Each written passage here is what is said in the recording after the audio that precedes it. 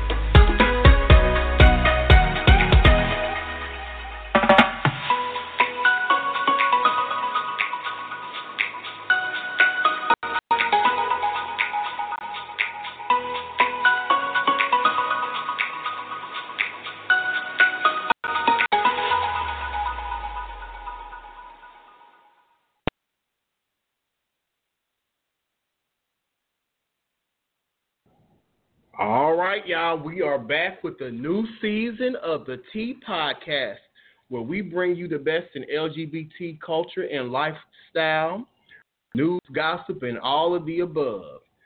You know we're here. It's been a while since we've done a live taping.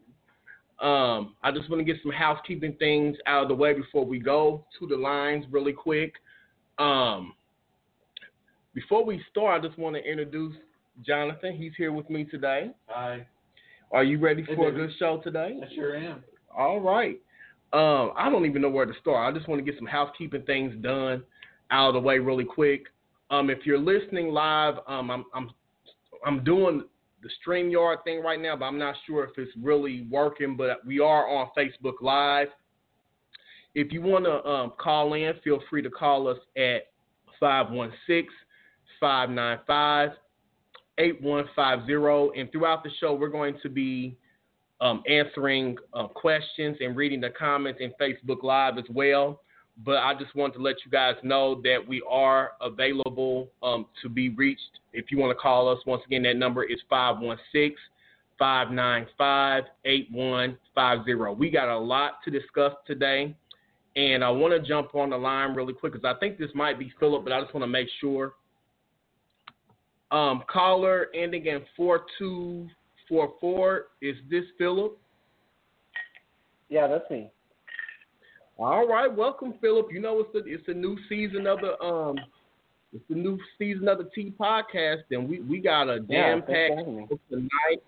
And I just want to first start off and tell everybody happy Pride Month. As you know, guys know that this is the month that we celebrate who we are as people or members of the LGBT community, or I should say the LGBTQIA plus community, if we want to be politically correct about it. But I just want to give you a rundown of what the show's topics are going to be tonight. We got a jam-packed show, so we're going to jump right into what we're going to be talking about. We're going to talk about some very sad and tragic news. There were 2 trans women that were recently killed, so we're going to talk about trans women and why is this happening, and what needs to be done to make sure our trans brothers and sisters are safe, because they are being targeted right now. And with that being said, Trump also just passed some legislation where he's, I guess they're going to try to kind of end where they can, help out medically the transgender community and stuff like that. They're trying to revoke health care protection for transgender individuals, so we're going to jump in that. Also, we're going to be discussing the fact that this is the 51st year since the Stonewall riots and how Black trans women played a significant role in those riots. And also, with everything that's going on, Monique and Oprah are at it again. And as you guys know, that she's been on their neck for like over 10 years. Like her, as far as Oprah, Lee Daniels, Tyler Perry, she has not let up off of them, because Oprah's been that type of person where she's always tried to play like she's the advocate for the Black community, but Monique is pretty much calling her out on her hypocrisy again. And also some fun news, in celebration of Pride Month, SpongeBob has been quote-unquote outed by Nickelodeon, so he is now officially known as a gay character on Nickelodeon. Yeah. So we got that. We got so much to talk about today. We're going to definitely delve into these topics, and I don't know if you guys had anything that you want to start off with, but yeah, I really want to jump into our 2 trans sisters that have been brutally killed, and it's something that is very sad. Like I just don't even know what to even. I just don't even know how to even.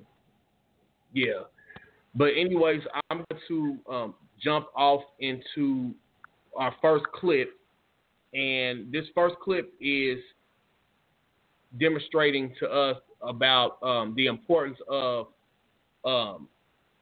trans women and trans men having access to health care, because we know that the system in the past has kind of like neglected them, and there's going to be some statistics in this clip that says like particularly trans women of color, their life expectancy is 35 to 36 years old. So we're going to go to this clip really quick, brought to you by CBS News. And when we come back, we're going to have our discussion around this, and hopefully we'll have some more people call in, and we'll get your input.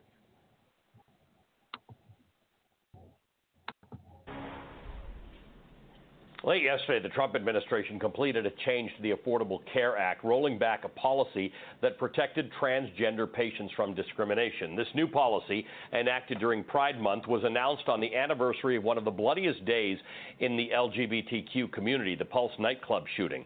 At the time, the shooting was the deadliest the country had ever seen. 49 innocent lives were lost. We're also learning more about the deaths of 2 trans women who were killed this week. Dominique Remy Fells and Rihanna Milton were killed on Tuesday. Each of their cases are considered open homicides, according to police departments in both Philadelphia and Liberty Township, Ohio. The Human Rights Campaign says that at least 14 transgender people have been killed so far this year. The majority of those are trans women of color. GLAAD, the Gay and Lesbian Alliance Against Defamation, says the trans women of color have a life expectancy in the United States of 35 years. Joining me now, Kimberly Crenshaw, professor at both UCLA and Columbia Law School, and Imara Jones, founder and creator of Translash Media. Welcome to both of you. Thank you for being with us.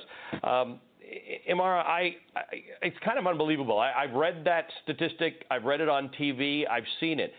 35 years. I think there's nothing more dangerous in America than being a trans woman of color. Well, it's certainly one of the most dangerous things. I think that there's so many factors that contribute to the statistic that you gave. One of them being lack of access to health care, of course, lack of access to jobs.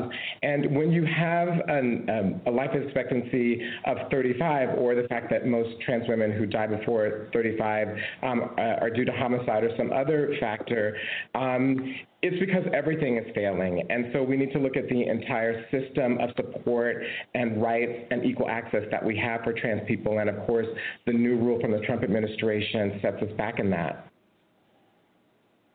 So this is interesting, Kimberly. When Imara says everything is failing them, that sort of fits in with a philosophy that you have articulated and a term that you've given life to, intersectionality. And one definition of it, and I'm sure you have better ones, is intersectionality is the complex cumulative way in which the effects of multiple forms of discrimination, such as racism, sexism, and classism, combine, overlap, or intersect, especially in the experiences of marginalized individuals or groups.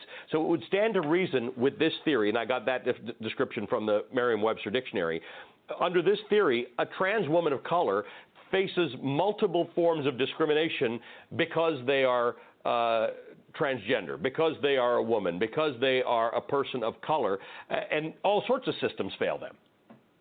Yes, and it's important to focus on the systemic dimension of it.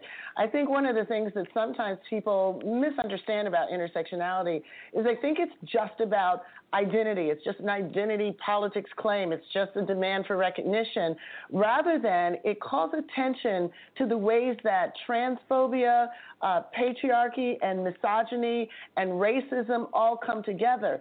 It's the confluence of these dynamics that cause the disproportionate vulnerability of trans women of color. It's not just one thing, and it's not just an identitarian thing. So I think, as Imara said, it's the failure of all of these things that contribute to the vulnerability, and therefore our politics have to address those confluences that create the harms that now we're seeing happening across the country.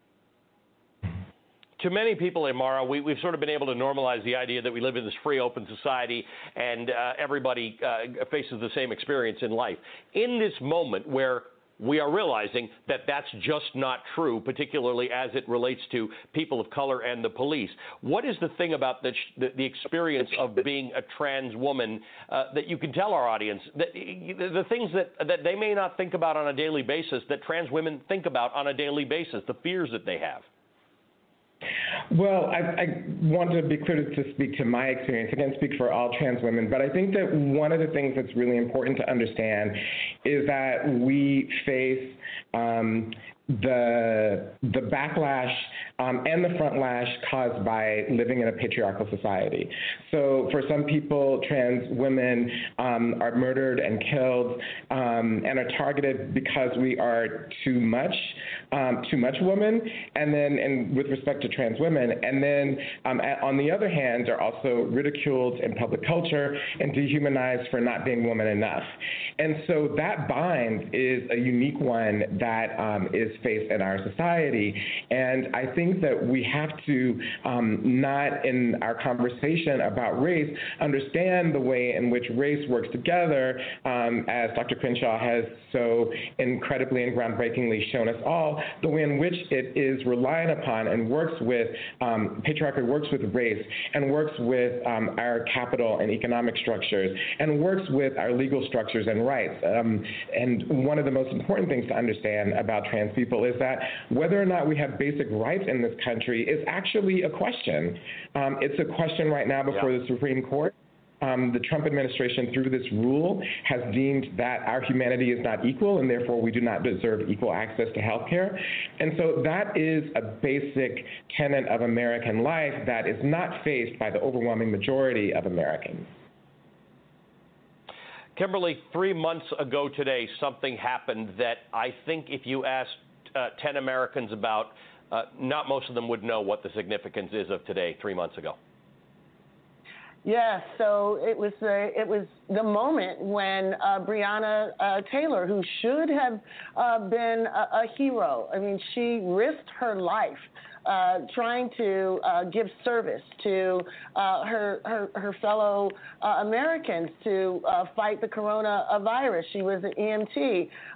She lost her life when a raid of her apartment based on a mistaken warrant, a no-knock warrant, allowed police officers to come in and basically shoot her 8 times and took her life. Very few people knew about that at the time, and basically 3 months passed before there was any attention to it. So Breonna Taylor is the latest black woman to lose her life to police, the latest one whose mother had to find out that the persons who were responsible for killing her were the police, but there are many others. There's the family of Kayla Moore, a transgender woman who was killed in Berkeley. There's Michelle Casso, a woman who was having mental health crises at the time, and the police killed her. We don't know their stories, and because we don't know their stories, we don't really have a full agenda of what anti-black police violence looks like. And until we include their stories and until we include their frames, we won't have a full template from which to build reforms off of. So that's why Say Her Name is so important, to lift those stories. Say their names to tell their stories.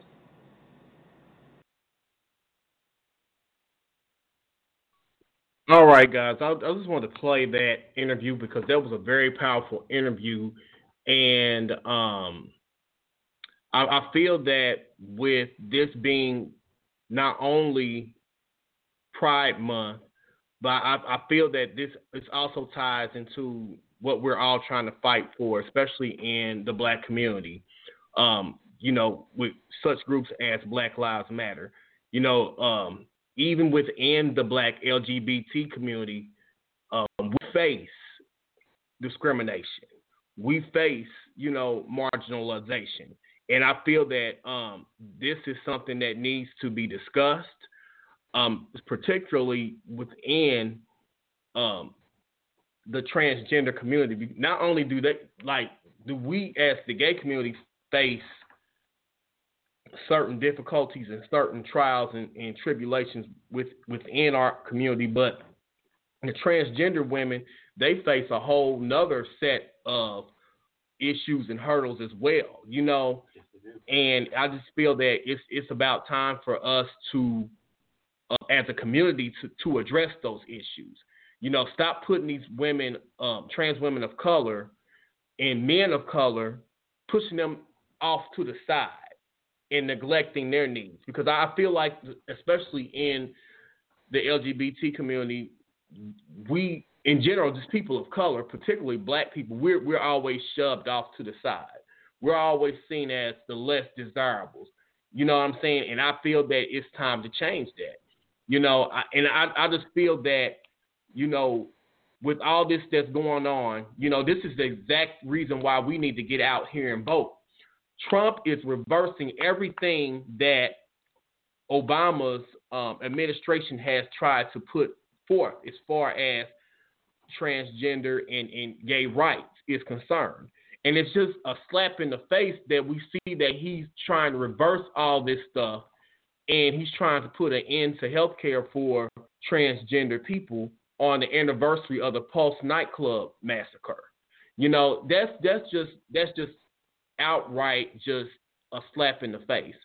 And I just want to know, what do you guys think about this entire situation? Jonathan, I'm gonna start with you, and Philip, I'm gonna jump to you and see what you have to say about the situation. He wants to play his base, and he thinks that by doing this, he's going to get himself reelected.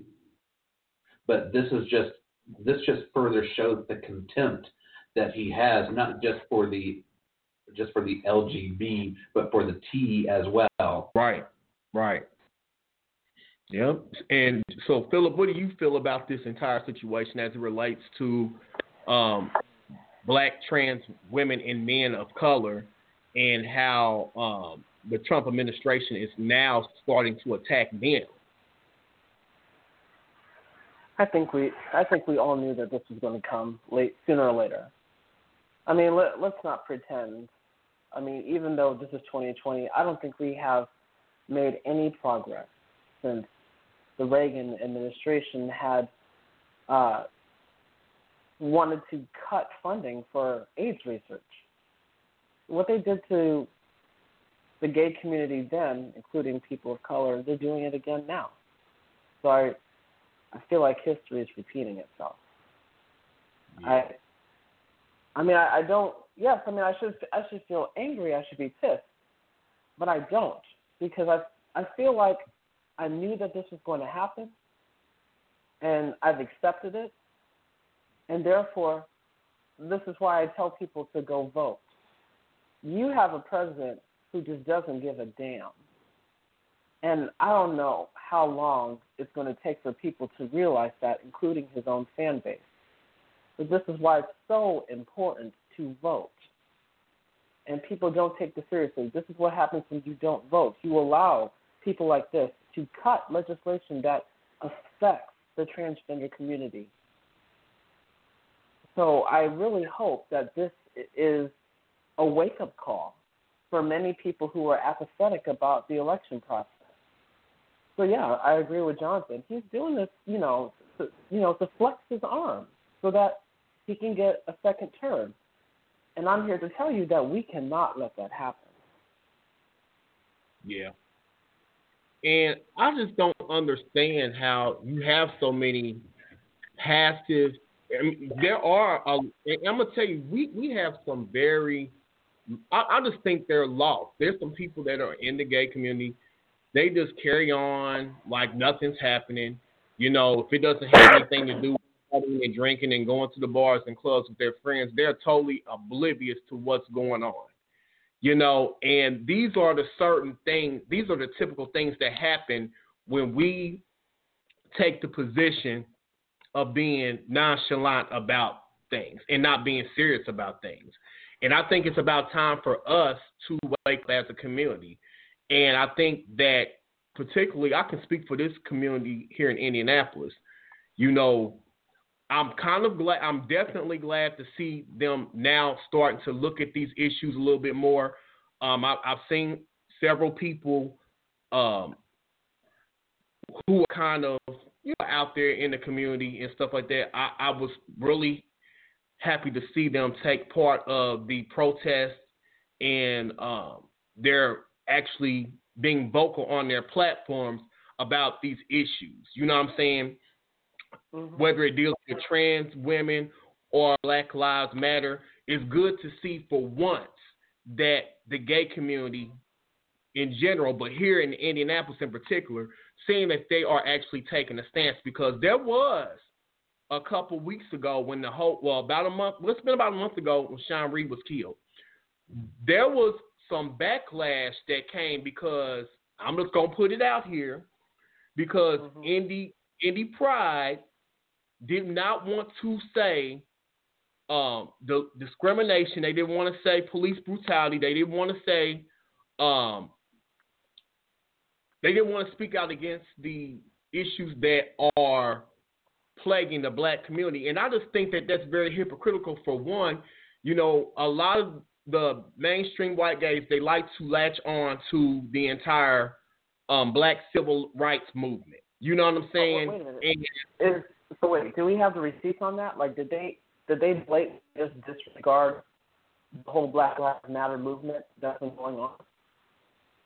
Yes, the statement that they put out when Sean Reed got killed, it was very milquetoast. It was very watered down. Okay. And they did not want to say, So that's what I'm saying. Like, I just feel now with everything that transpired since then, I think, I got to give them props. I'm starting to see more people actually speak out on issues of injustice as it relates to the Black community. But I'm going to say this too. I'm kind of wondering, is there a motive behind this? Because I feel now everybody has to play these politics because, if I don't say this now, I'm going to look bad.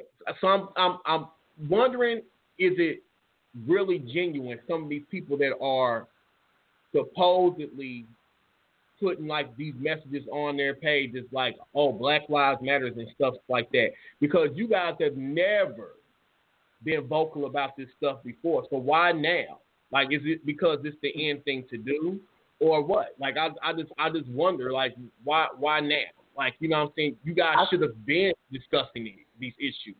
I would really hope that. I think I can answer that because I've been wondering about that too, especially with Starbucks. I mean, all of a sudden Starbucks is Black Lives Matter, and then we're gonna get into that. Yeah. So I'll keep that part short. So the thing about it is, I feel like maybe it took them a long time to realize that Black Lives Matter was going to gain traction. They probably didn't. A lot of these companies that say that they're inclusive, equal opportunity, they probably didn't take it seriously, especially when Colin Kaepernick did the take a knee challenge. And I think that might be the reason why all of a sudden everyone is now Black Lives Matter. But at the same time, it has a lot to do with, running a business. I mean, we're a capitalist nation. Everything that we do relies on how many people support the business by actually buying products. And especially if it's a white-owned business. I feel like when we point out, we as Black people, when we point out injustice or discrimination in a business, I mean, it doesn't gain a lot of traction unless some white yuppie liberal in a gentrified neighborhood says something like, I'm not going to buy a product here if you're going to treat my Black friend like this. So It's like, once again, we do rely on white privilege to get Black Lives Matter on the topic, to gain traction. I mean, I'm not saying as if we're not capable of doing that ourselves, but I'm looking at it like this. This explains in a nutshell why all of a sudden everyone's jumping on the bandwagon. Because when this movement started, a couple years back, no one really took it seriously. And they thought it was just something all the cool kids are doing. And now all of a sudden they're like, oh, my God, this is really impacting our business. And if we don't show people that we're sensitive to these topics, no one's going to want to buy our product. So I don't think it's genuine. And I'll say this too, Philip. Like, I think another reason why we have to look at the system of capitalism too. And a lot of times people don't want to hear nor will they pay attention to something until it starts impacting them financially and hitting them in the pockets. Now, when Black people, now people want to talk about the looting and the rioting and this, that, and the other, whether it's right, wrong, or indifferent, you have to admit when people's businesses started getting attacked and and cities were getting destroyed, it woke the people up. And now people are now trying to take a stand. And I've been saying this for the longest. As long as we as a people, particularly Black people, as long as we are passive and forgiving, they're never going to forgive us.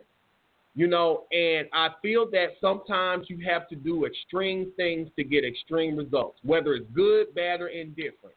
And I think when you start hitting people in their pockets, that's when they want to listen. And this is no different than this. Hell, we can even look back at the Stonewall riots. When they started going in and when they really started letting them people have it back then, that's when voices in these issues have been started to be, they started taking this stuff seriously. You know what I'm saying? And I just feel like getting back to the whole thing we're talking about, the importance of Black trans women in the LGBT community, you better thank God that there were some Black trans women that were about that life, that were some true riders, because if not, we would not be where we are today. They were the ones that kicked off a lot of that stuff. And I just get so sick and tired of just the Black experience in general in the LGBT community being ignored. I just feel that without us, we would not be able to have some of the liberties that we have today. Even when we look at the first black president, of the United States, Barack Obama. He was the one that pushed gay rights and gay legislation ahead. No other president was thinking about doing that. You know what I'm saying? So I feel that in the black gay community, we need to start being more vocal and letting these people know and taking these people to task. Hey, we are a pivotal part of the community as well. Without us, you wouldn't have these liberties that you have today. And that's just how I feel about it. I mean, you're right. That's exactly the thing. Is money talks, and we pride ourselves in this nation because of it. And I mean, it aggravates me too when people focus on the writing, like, oh my God, the businesses. What about the businesses? Y'all breaking the windows and destroying shit. Blah blah blah blah blah. Well, guess what? Those can be replaced. And for the people that say, well, they don't have enough money for business, fine. But if you're going to open a business in a marginalized community, you should expect this shit to happen. Now, I'm not advocating for businesses to be destroyed for the hell of it. No. But in every riot in this nation, there is always going to be collateral damage, no matter what. There's always going to be someone instigating violence, someone instigating destruction. But that does not reflect on what this protest is about. But if those things happen, those things happen. But it just shows that people in the suburbs, like I had expressed in the video that I posted on Facebook, people in the suburbs, all they care about is businesses. That's all you care about. So all the protesting was just, it fell on deaf ears. And that's the difference between the people that live in the nice neighborhoods from the people who don't live there. And because of that, we're going to have this divide. Money does talk. People with the most money aren't concerned about what's going on with people of color. Why should they be? They're comfortable. They have their way of life. They got what they want. The only thing that inconveniences them is to see people like us upset because they feel that we're going to threaten their way of life by demanding social programs that we desperately need to survive. And maybe that's why the transgender community is upset, because it took this long to get what they need in health care into legislation. I would be mad too if I saw everything that I needed be taken away because it inconvenienced somebody. Mm-hmm. Yeah. 3 things. Okay. 1, we all owe a debt of gratitude to Marsha P. Johnson. Yes, say her name. She is the one that threw the first brick that was heard around the world. Without her, all 3 of us and the rest of our brethren and sisters would not be where we are today. Mm-hmm. Secondly, Philip, I want to add to your point about capitalism and the suburbs and all that. It's really high time for these protests to really make their way to the suburbs now because they've all felt isolated. They wanted to be... but they have. All that white flight that went on, they think they're fine in their own little world from everything else that's going on in the urban areas and the inner cities, and it's time for this to go over there to places like Carmel. Ooh, and you calling them? Oh, you gonna call them out? You gonna really do that? Oh yeah, I am. Ooh, I did. I called them out on my video too. Because I bet a lot of these people in the protesters were from there. Yeah, and here's the thing, y'all. A lot of people are saying that a lot of these people that are coming into the cities causing havoc, because this is just going to go into a whole nother direction. That's why we got to do another part to this. Just the whole protest part of it in general. The people that are coming into the city causing civil unrest are the people from the suburbs. They don't live in these communities. They come in here, stir up all this shit. They stir up all this, where the protests are peaceful and organized. They come into these cities and they start all this shit, stir it up, and then when you see the aftermath, then you don't see what happened before. You know, it's just bull crap. Like, you know, I just feel that it's only the negative that's being shown in the news media. You know, I'm going to give you a perfect example. Like my cousin, the video that went viral, I know you guys seen it because the Indianapolis Star covered it, about the entire woman, about the situation where the woman came through the circle and ran over peaceful protesters. The woman ran over peaceful protesters, and then it was on video. And the only reason why that story gained traction is because, for one, my cousin, she videotaped the situation. The woman was going to get off. But the only reason why I believe that she's not going to be facing charges is because, you know, social media got on top of their game. They shared the video, and people kept putting the pressure on the police that, hey, this ain't right. This woman did something wrong. She had no business being in that it was blocked off. She ran over these protesters, and she fled the scene. Now, my cousin said when she was down there, the police were asking her all these questions. Well, what happened before? What did you guys do to her? What difference does it make?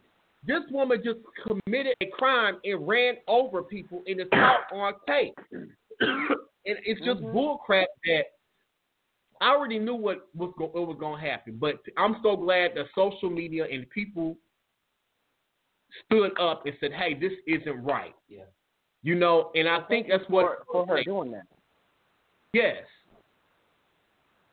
So I don't know.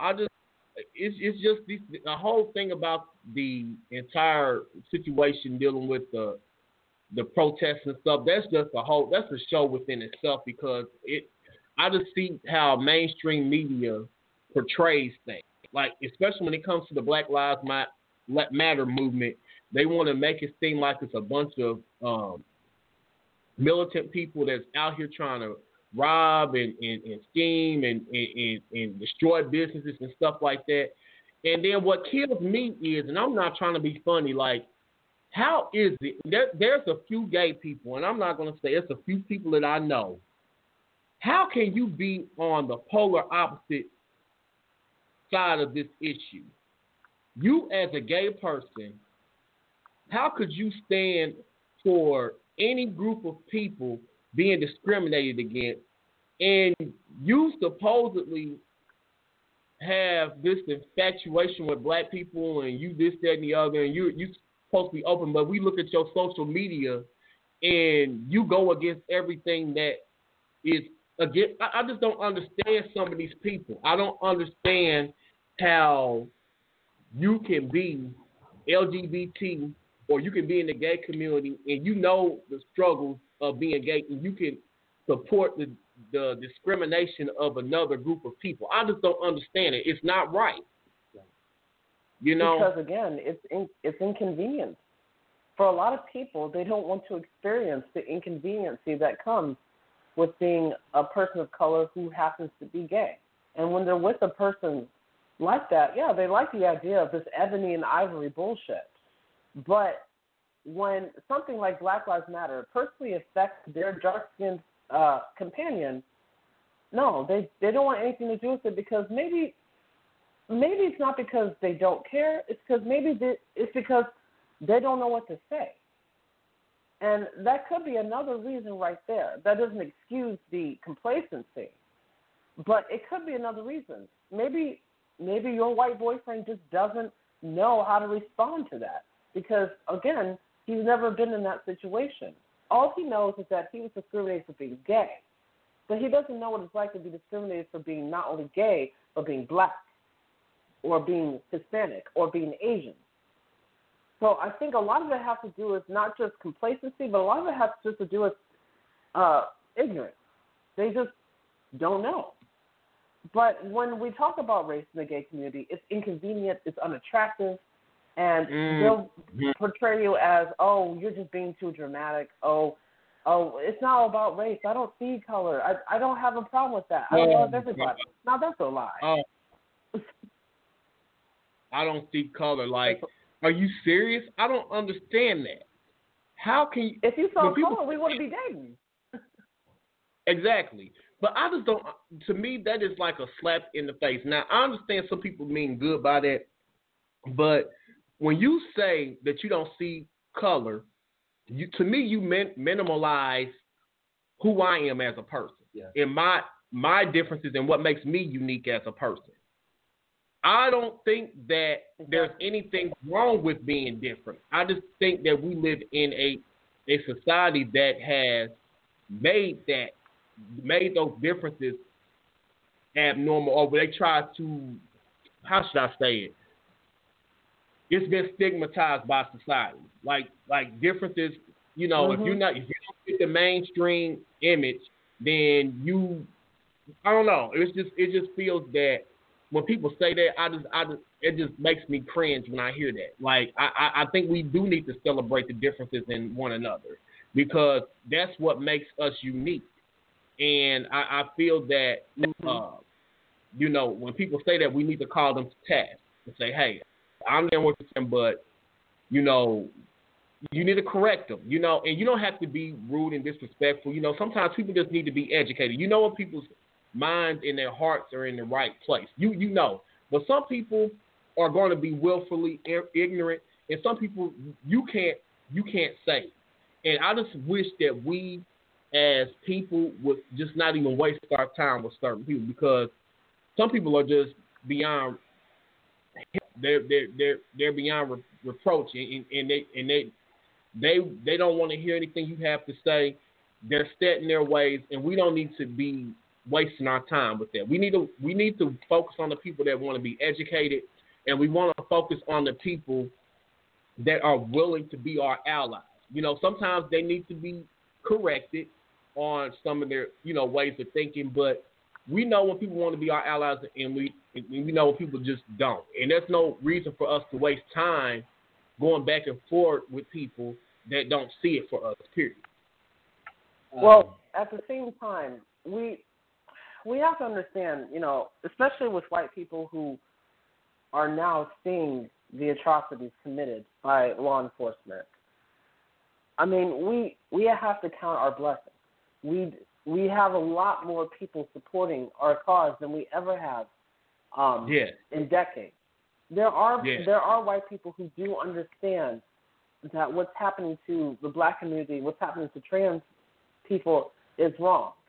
And they really do want to make that effort to understand. We as a black community, we can't expect so much and so high from white people. We have to give them a chance to to learn and to understand. But we can't ask them to walk in our shoes, because they're never going to be able to.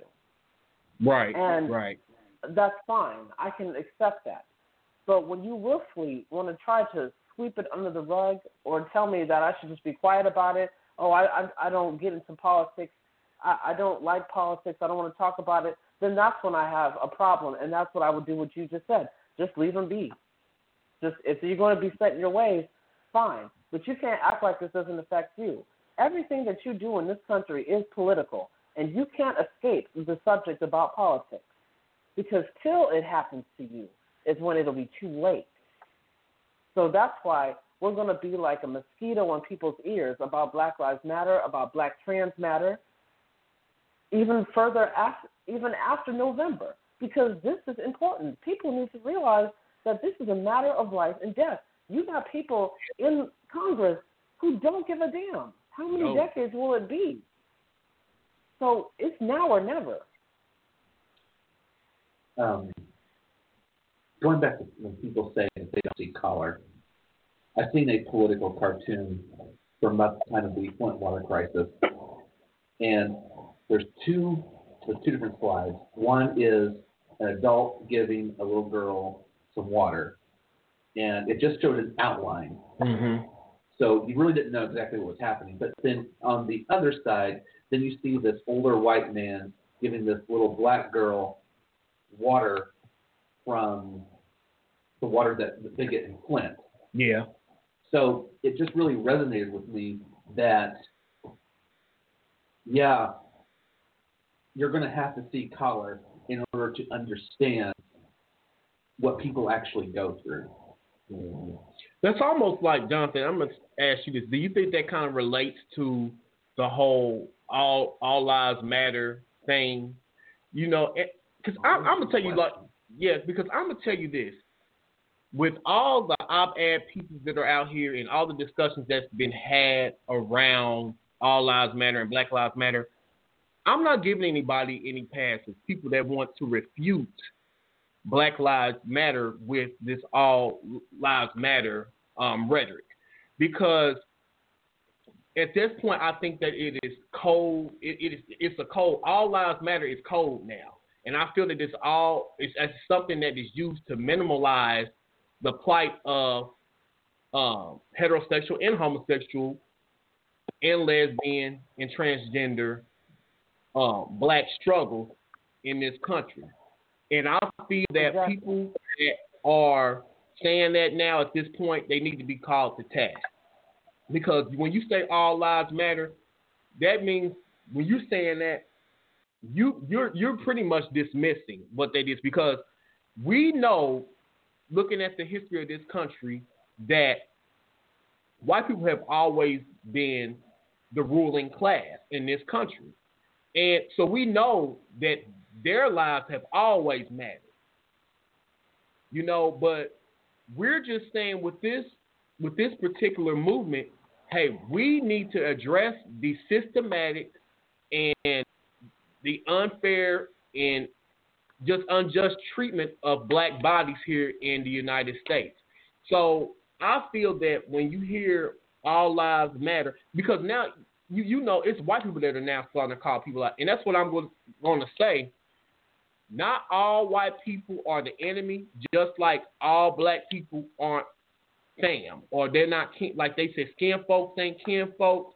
That's the same thing that goes along with that, because you have a lot of black people within black society that have contempt for black society, and they will do anything to destroy black society. They have that much hatred towards their own people. And it's very sad. That's why they call it jigaboo. Yeah, jigaboo, like your girl Candace Owens. And I just feel that with her, there's a piece out by on News One website, and I just did a video about this, and I'm going to be releasing that probably later tonight. But they were just saying how Candace Owens, and I know I'm getting away from the topic, but I just wanted to say that while I'm on my train of thoughts going there. They were talking about how Candace Owens is nothing but a con artist, and all she is, she's out here trying to secure the bag. She's tap dancing, she's cooning out because she's trying to get the bag. They called out a lot of her inconsistencies in this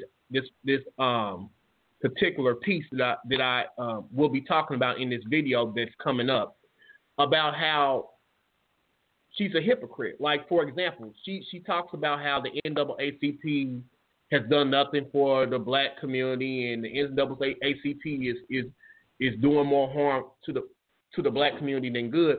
But they pulled records back from 2007 when she filed a civil rights lawsuit against the school that she was going to, because they were discriminating against her. I guess it was two white males that were discriminating against her, and her and her family sued that school corporation and got over $37,000.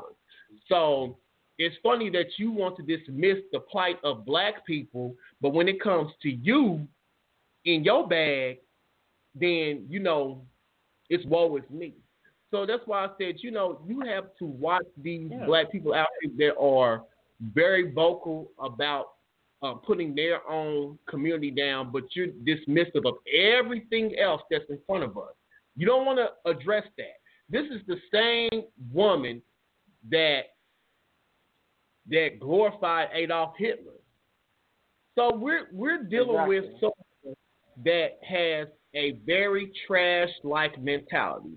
She has a reprobate mind, and she needs to be thrown to the wolves. I think Philip. you should address that in the next video. Jigaboos in general.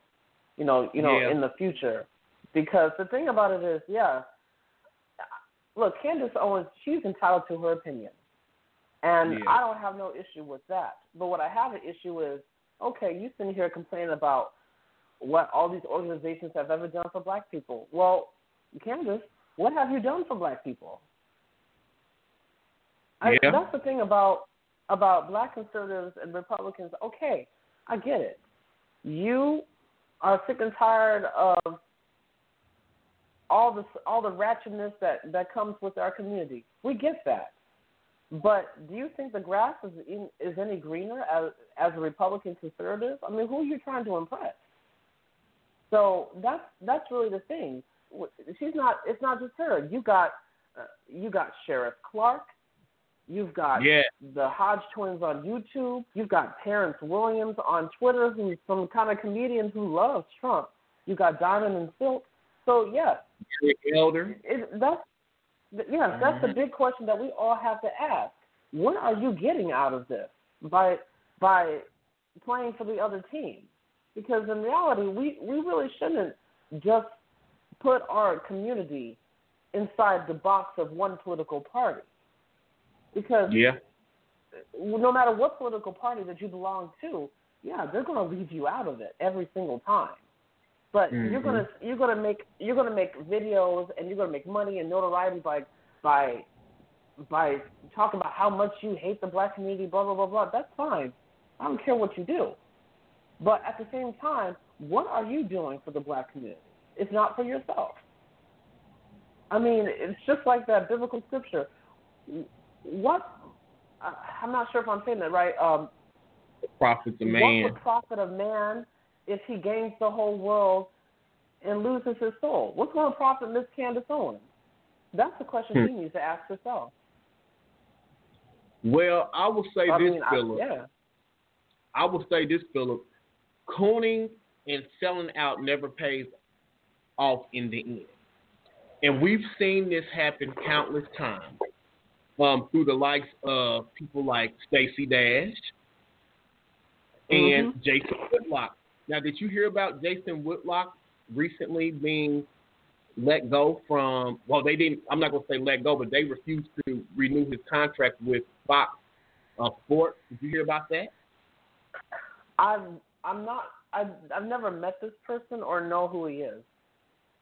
Well, he's another one of these tap dancing jigaboos that's on Fox News Network, but he's on the sports side of it. But he's always putting down black athletes. He's always saying he has a lot of anti-black rhetoric, and I want to say, if I'm not mistaken, and somebody can correct me, I think he's from Indianapolis, if I'm not mistaken. So a lot of people say he's definitely an embarrassment, but just like what they can get out of you, they kick you to the curb because they have no more use for you. Because at the end of the day, whether they agree with the black community or if they respect the black community or not, they will not respect you in the long run when they see that you have no loyalty towards your own community. These people don't respect you. If they see that you're out here shucking and jiving and you coming up against your own people, they're not going to respect you in the long run because they're going to see like, hell, if they'll do that to their own kind, what will they do they'll eventually turn on us. And that's why it happened to Omarosa. Yeah, that's true. I mean, the list is just extensive as it relates to the number of people that this has happened to. And that's why I say, man, you think that you get these little, I hate to use the word, you get nigger trinkets. They give them these little nigger trinkets and butter biscuits, and they sit around and they think they got it made. But once they use you up for what they want, they're gonna throw you out, gonna spit you out like they done took a whole damn catfish and they done sucked the meat off the bone and spit the bones out. Because that's all they look at you as. It's a minstrel show. You performing for scraps. That's it. Yeah, exactly. I feel that. Yeah. Yeah. Jonathan, you had anything to say? You just up here kind of quiet. Well, I was wanting to get back to my other point about Trump and the trans community and what he's done. Yeah. And I pulled up this article from The Guardian from September of last year. I'm going to quote it. Since taking office, the Trump administration has sought to reverse health care protections for trans people, which has now already happened. He has moved to ban trans people from serving in the military. He has eliminated rules protecting trans students and has pushed to allow businesses to turn away gay and trans customers if they seek religious exemption. Also, I want to point out... How can he get away with that?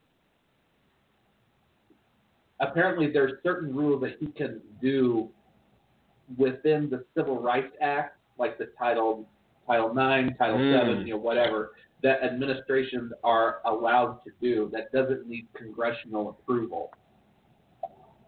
So this is a loophole. It's not exactly a loophole, but I think that the law gives the administration some leeway. So, in other words, all Trump is doing is reversing what Obama has put into place. Yeah. Because probably in the right-wing's mind, this is government overreach. So, again, this plays directly to his base. It's so funny. All those white people in the Michigan State Capitol. Oh, I'm sorry. Go ahead and finish. I apologize. Is that the Supreme Court either at the end of this month or at the end of next month is going to make a ruling whether businesses can discriminate their own LGBT employees. Oh, wow. I believe that's under Title VII or Title IX, whether sex would be a determining factor. Sexual orientation, yes. Wow. So that's something that we need to be on the lookout for in the coming weeks. And you know what? Yeah, go ahead, Philip. Yeah, you good. Oh, I'm sorry. It's funny that you mentioned government overreach because that's what we kept hearing during all these protests about the stay-at-home order, especially at the Michigan State Capitol. I want everyone to pay attention to this. So it's okay for a bunch of good old boys to go to the state capitol and complain about government overreach when it comes to a motion to keep people from getting coronavirus. But no one's complaining about this. This is government overreach. Where are those protesters now?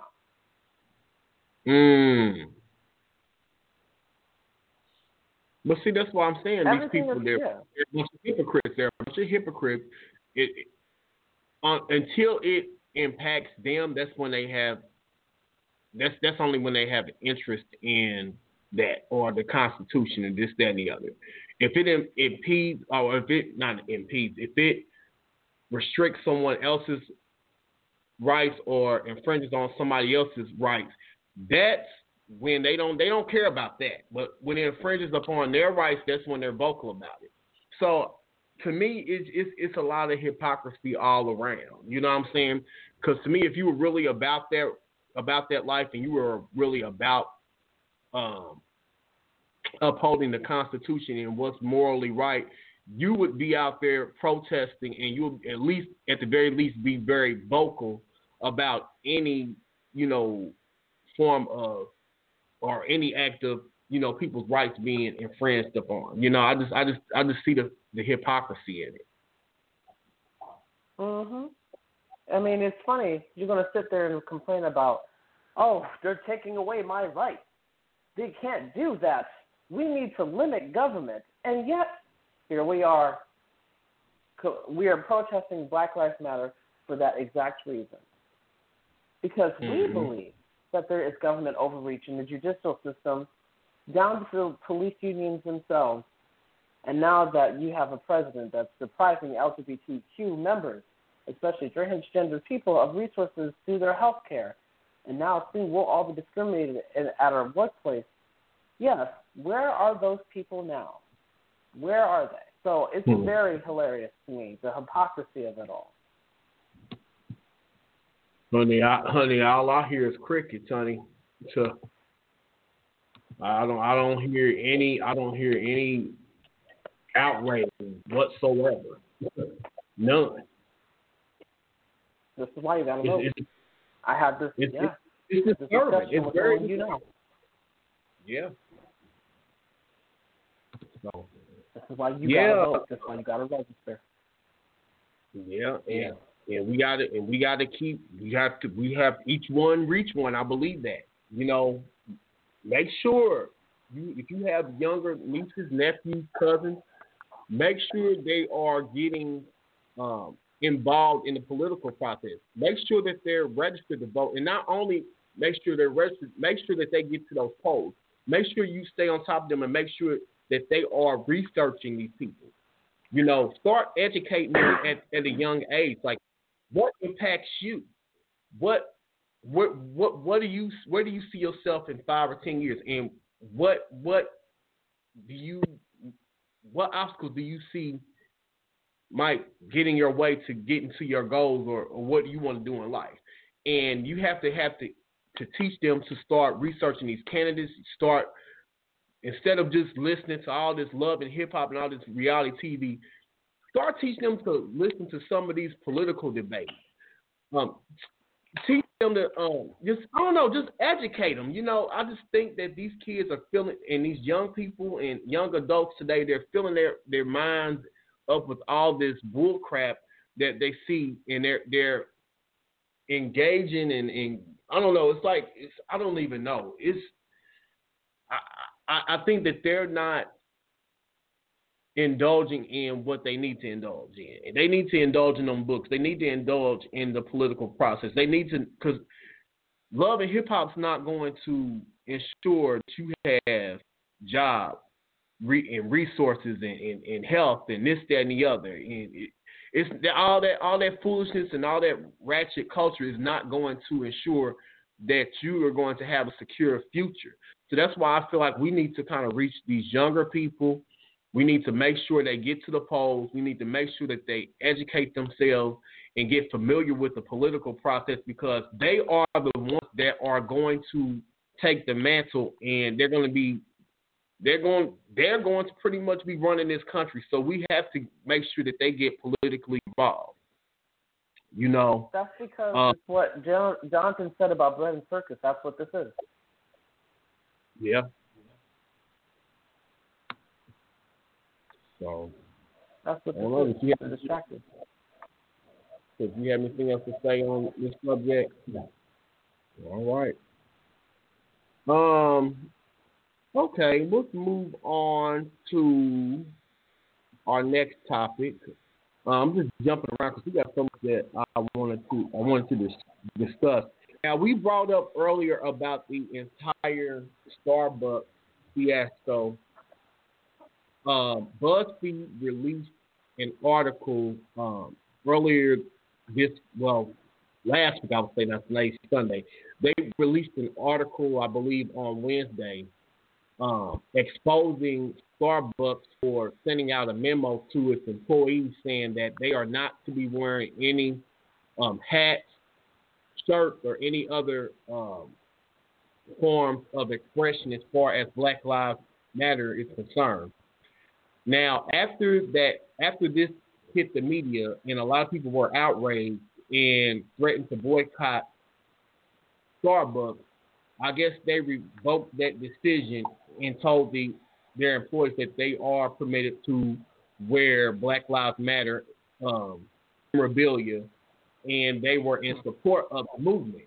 Now, my thing they were under fire because, like, people are upset. Like, you didn't learn anything from a couple years ago when you guys went through what you went through. Yeah, with that situation. And a lot of people are mad because they're being hypocritical. They claim that they have a policy in general that prohibits employees from wearing like clothing with political statements and jargon and stuff like that. But they say you don't have a problem with supporting the LGBT community.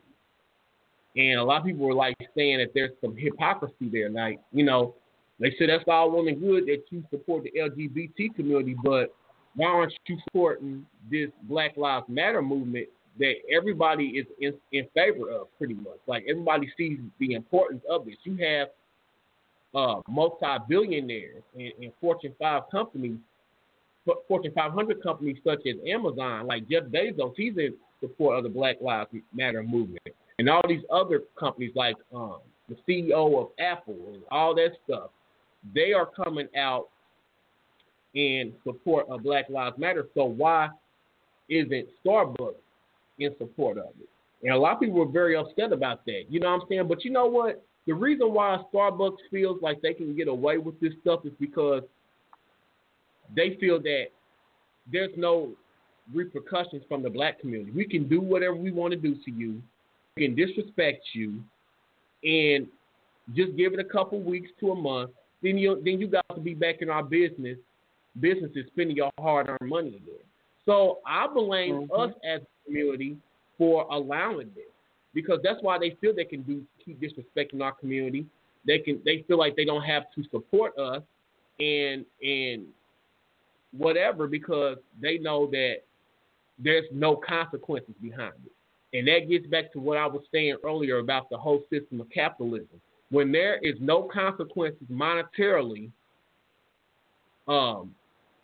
then these people don't care about your plight. But when you start applying that pressure politically and monetarily, that's when things change. You know what I'm saying? So I just feel that the whole Starbucks situation, it's not a unique situation. We see it all the time, especially in the black community. I'm bringing it back to the black community. That's why you see all of these situations with Asian, these people going to these Asian nail salons or in nail shops and going into these Asian-owned businesses, and they're straight up disrespecting black people because they know that there is no consequences behind them disrespecting us, because we're going to keep coming back. We're going to keep supporting them and patronizing their businesses, and there's no consequences. That's the thing. When people don't have any consequences and you allow them to keep doing stuff to you, you don't set any boundaries up, then the behavior continues. You see what I'm saying? You have to be a mosquito in their ear. Yeah, exactly. Like you've been saying. I mean, nothing will get done if you don't keep bothering them. And that's what I'm trying to get people. You don't like what the government is doing? Well, whose fault is that? If you haven't been paying attention, that's on you. You have to follow up. You have to hold them accountable when they're not doing what they said they were going to do when you elected them. You can't be complacent at a time like this. So, yeah, I'm glad that we have a larger presence of Black Lives Matter in 2020. But I'm still going to be skeptical and say, how long will it be before this fizzles out and we're back to where we started? Good point. Yeah. Well, I feel that we need to, like you said, keep our foot on the gas. You know, every time these situations happen, there should be a consequence behind it. Did you guys hear that there was just another situation in Atlanta? Mm-hmm. You know, it's just... Yeah. I don't know. Well, I feel mixed about it. Mm-hmm. And I'm saying this because I saw the video. I saw it several times. Okay, so from what I understood, he was drunk. He was asleep in his car at the Wendy's. Some say they called on him because he was blocking the drive-thru. I don't know anything about that. So, you know, they handcuff him because, you know, he can't drive because he's drunk. Okay, I get that. So, you know, he wiggles away from them. He manages to get a taser. He points it at the cop, but he's still running away from the cop, but they still shoot him.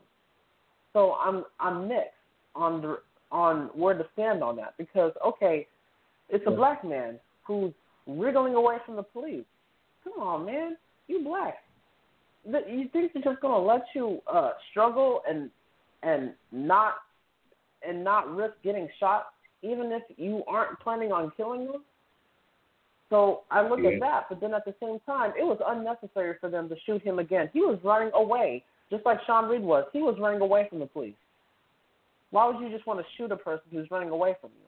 He didn't have a gun. He just had a stun gun. So I'm very divided on this issue because I don't want any monkey wrenches getting in the way of of Black Lives Matter, especially when you have crimes where the guy who's being apprehended was in the wrong. Yeah. But I'll say this, though, Phil, and let me know what you feel about this. It's mighty funny that, protocol gets thrown out of the window when it comes to black people. But you have mass killers and mass shooters such as Dylan Roof and just countless others, that seem to be able to be apprehended without any incident. And, they're treated with royalty when they are apprehended. You know what I'm saying? They don't have a scratch, bruise, or blemish on them. Very well. They get treated very well. My thing is, that's what I'm saying. It's not consistent across the board. There's two different justice systems. Equal justice. People, we don't see it. Yeah, a lot of people are saying, what's her name? Candace Owens is talking about, well, he was a criminal, this, that, and that, blah, blah, blah. But regardless of what they did, that does not justify them being killed. That does not merit you being executed, your life being snatched from you. Right? So my thing is, it needs to be equal protection under the law. Everything needs to be clear cut across the board. You can't have a certain standard for a certain group of people, and then that standard is different when you're dealing with all others. You know what I'm saying? That's what I'm saying. But that's just the thing. Mm-hmm. That's just the thing. We live in a capitalist nation, which means even law enforcement can be bought at the highest price. So it was never equal to begin with. Yeah. We have to deal with police unions. We have to deal with politicians. We have to deal with people, the middlemen, who make it so that they can pay whoever that's been convicted of the crime in the police force so that they post bail. I mean, the guy who was responsible for George Floyd's death posted bail. None of us should be surprised. But we got to follow the money. Money makes anything that seems equal and fair not. It's not equal. It never was. And we have to stop assuming that it is. So you're right. I mean, it is ridiculous. Yeah. I don't know. It's just so much going on. I just feel that this year has definitely been the year of exposure. 2020 vision is the thing that I have it on my Facebook page. 2020 vision. There's so many things that have taken place this year that has exposed so many people. And it's been kind of painful too, because you really get to see people that you thought felt a certain way about certain issues or certain things. You really got to see their true colors through a lot of these incidents that have taken place. That's right. And I just we never feel expected for that hindsight. Yeah, that's true. That's true. So I want to get to. I got a couple more stories, and then we're going to jump off here tonight. When we talk about allyship, I really think, especially when it comes to our Caucasian brothers and sisters, I feel that a lot of times I think that they should check their privilege at the door and use their platforms to speak out against injustice. You know what I'm saying? Especially if you are in an interracial relationship, or if you have friends that are minorities in general, I feel that you need to use your influence and your voice to speak out on things. You know, when you are around a group of friends, you around somebody that's making trash-like statements, you need to be vocal about that. You know what I'm saying? And I think that that's what's going to be the thing that is going to challenge the system. And I am starting to see that. Like, you have people that are challenging the system, and they are standing up. So that's why I'm saying not every white person is the enemy, just like every black person isn't for you. You know what I'm saying? So I'm gonna be doing a video on that stuff because I think we need to stop burning our bridges. Because if we have people that are willing to be our allies, we need to realize that, you know, not every white person is against us, and not every black person is for you. You know what I'm saying? So we gotta realize that. You know what I'm saying? So loyalty should not be loyalty should not be confined to just color. Yeah, and I think one person that I read this article about Taylor Swift. She's using her voice to urge Tennessee leaders to remove its racist statue in an emotional Instagram post. And this article comes from Elle magazine, and it states, today Taylor Swift let her 134 million Instagram followers know where she stands when it comes to preserving monuments that honor racist figures. Her powerful post comes a few days after finally advocating for Black Lives Matter movement on Twitter. She quote, I'm asking the Capitol Commission and Tennessee Historical Commission to please consider the implications of how hurtful it would be to continue fighting for these monuments. Swift captioned a lengthy statement on Instagram. When you fight to honor racists, you show black Tennesseans and all their allies where you stand, and you continue this cycle of hurt. You can't change history, but you can change this. And her Instagram post stated, as a Tennessean, it makes me sick that there are monuments standing in our state that celebrate racist historical figures who did evil things. Edward Carmack, Nathan Bedford Forrest were despicable figures in our state history and should be treated as such. I've seen the statue of Nathan Bedford Forrest. Yeah. Because you say you lived in Memphis for 2 years. Yeah. I lived in Memphis for 2 years. There's a park in downtown Memphis that is, I believe, named after him. There's several Confederate statues in Memphis, and so it's not the first time I've heard that they want these gone. I just don't want them destroyed. I want them preserved because, again, I'm an artist, and the person that sculpted those statues, come on, you're destroying their person's work, regardless of who the statue is. Please don't destroy them. I would like to see them placed in a museum or storage. Hell, you could put them away, but don't destroy them. Because at the same time, yeah. Oh, yes, go ahead. Well, I'll say this. I don't mean to cut you off. So I agree with you on that. But I feel that these statues and things should not be on state-funded or, like, you know what I'm saying, be on, I don't know, it shouldn't be state property. Taxpayer property. I don't feel that needs to be there. That's inappropriate. You know what I'm saying? And I'm glad that a lot of states, I think even Indianapolis is starting to removing statues that are like that. I think it was some Garfield Park. So I think that needs to be done. You know what I'm saying? But I don't think that history needs to be erased, because when you erase history, you're doomed to repeat it. You have to learn from history, and you have to acknowledge that. That's an ugly part of history. But we need not erase that. That's why we have to be careful that we're not censoring it. Yes. I'd like to create a museum entitled "What Not to Do,"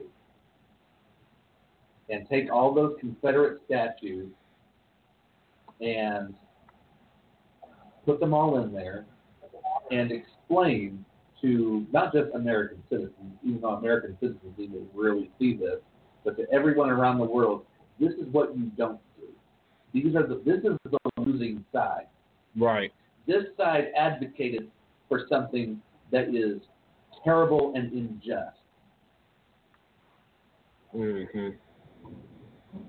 So, and that's why I'm saying, like, you know, we need people with platforms like Taylor Swift. Like you said, she has over 134 million Instagram followers, and that's what I'm saying with white people. If you want to be our allies, you need to check your privilege at the door, and you need to use, you know, your influence and your voice to speak out on the issue.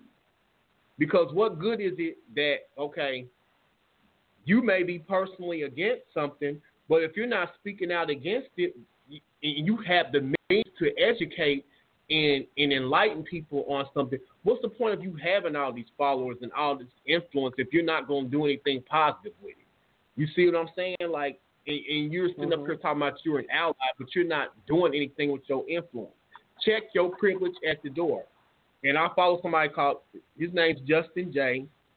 King of Reeds, and he always says that people need to check their privilege at the door. You know, if you are in a certain group and you know you have an edge over another group, and you have influence and you have the power to speak out against something, and you have that influence, you need to use that influence. You see what I'm saying? It doesn't make sense to say that you're, you know, against something and you're not doing anything to kind of help that situation. I guess that's what I'm saying. So I saw that was an article that was interesting to me, and also I want to talk about let's see. Move on so I can get this article pull up. Yeah, Justice Smith. Now, I don't know if you guys know who he is, but they said that he came out as queer in solidarity for Black LGBTQ plus lives. And this article comes from Advocate, and it states, I'm not going to read the whole article, but I'm just going to give you the gist of it. While attending Friday's protest against white supremacy and police brutality in New Orleans, Jurassic World, the Fallen Kingdom star Justice Smith came out as queer to bring more visibility to the Black, trans, and queer lives movement. The actor posted a video on Instagram alongside his partner, fellow actor Nicholas Ash. Together, Smith and Ash were among thousands of peaceful demonstrators across the nation marching for racial injustice following the deaths of George Floyd, Breonna Taylor, Tony McDade, a Black trans man who was killed by police. Now, a lot of people don't even talk about that one in particular, too. It's been so many of them. And then it goes on to say that he quoted, he says, Nick Ash and I protested today in New Orleans, Smith wrote. We chanted Black trans lives matter, Black queer lives matter, all Black lives matter. As a Black queer man myself, I was disappointed to see certain people eager to say Black lives matter, but hold their tongues when Black, trans, and queer was added. I wanted to reiterate this statement.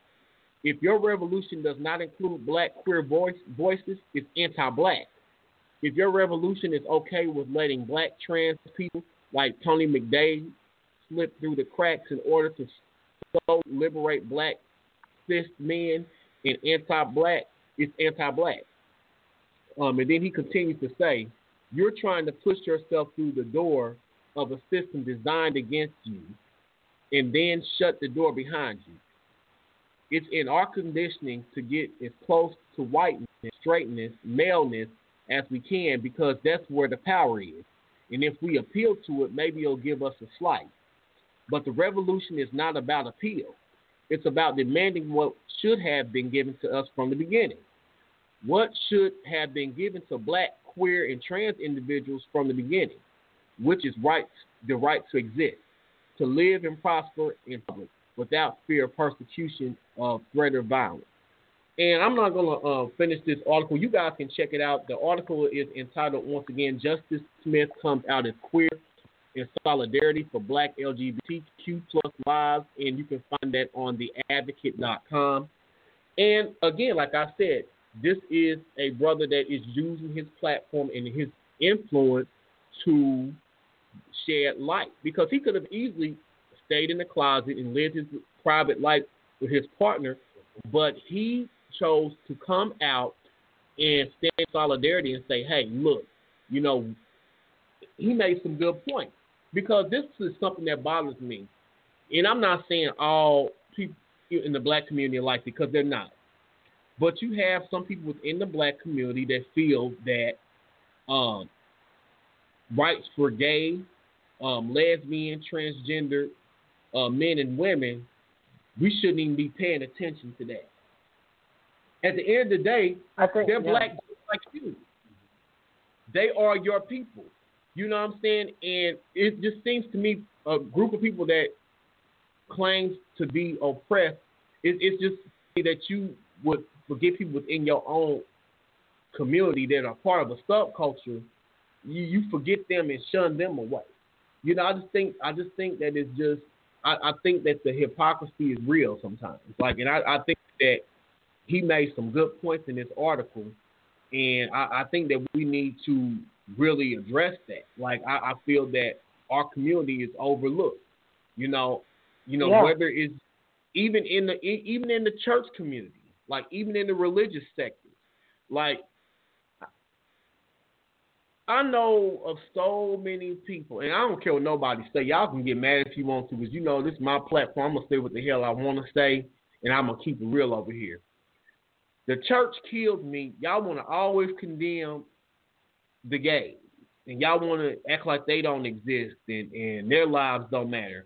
But you don't mind the gays coming in and doing X, Y, and Z in the church, working hard in the church, getting your music ministries together, doing all this stuff for you, but they don't matter. As long as they stay in the background, they cool. But you ain't gonna. But you against the homosexuality. But as long as they doing something for you in your ministry, that's all good. Right. And I think a lot of times we get used for the things that we can do for other people, but they don't want to reciprocate that and support us as a community. I think that we need to start calling these people to task. You know what I'm saying? So many times they want to steal our fashions, they want to steal our lingo, they want to steal everything from us, but still at the same time you want to condemn us. My thing is, don't be lukewarm. Be either hot or cold. Either you're gonna be for us or you're gonna be against us. You see what I'm saying? And I don't want to hear stuff. I just don't want to. I don't want to hear it. I just don't want to hear it. I just really don't want to hear it. This movement in this time, this century, is not going to make the same mistakes that the civil rights movement made by excluding people in the gay community. We won't make that same mistake. Yeah.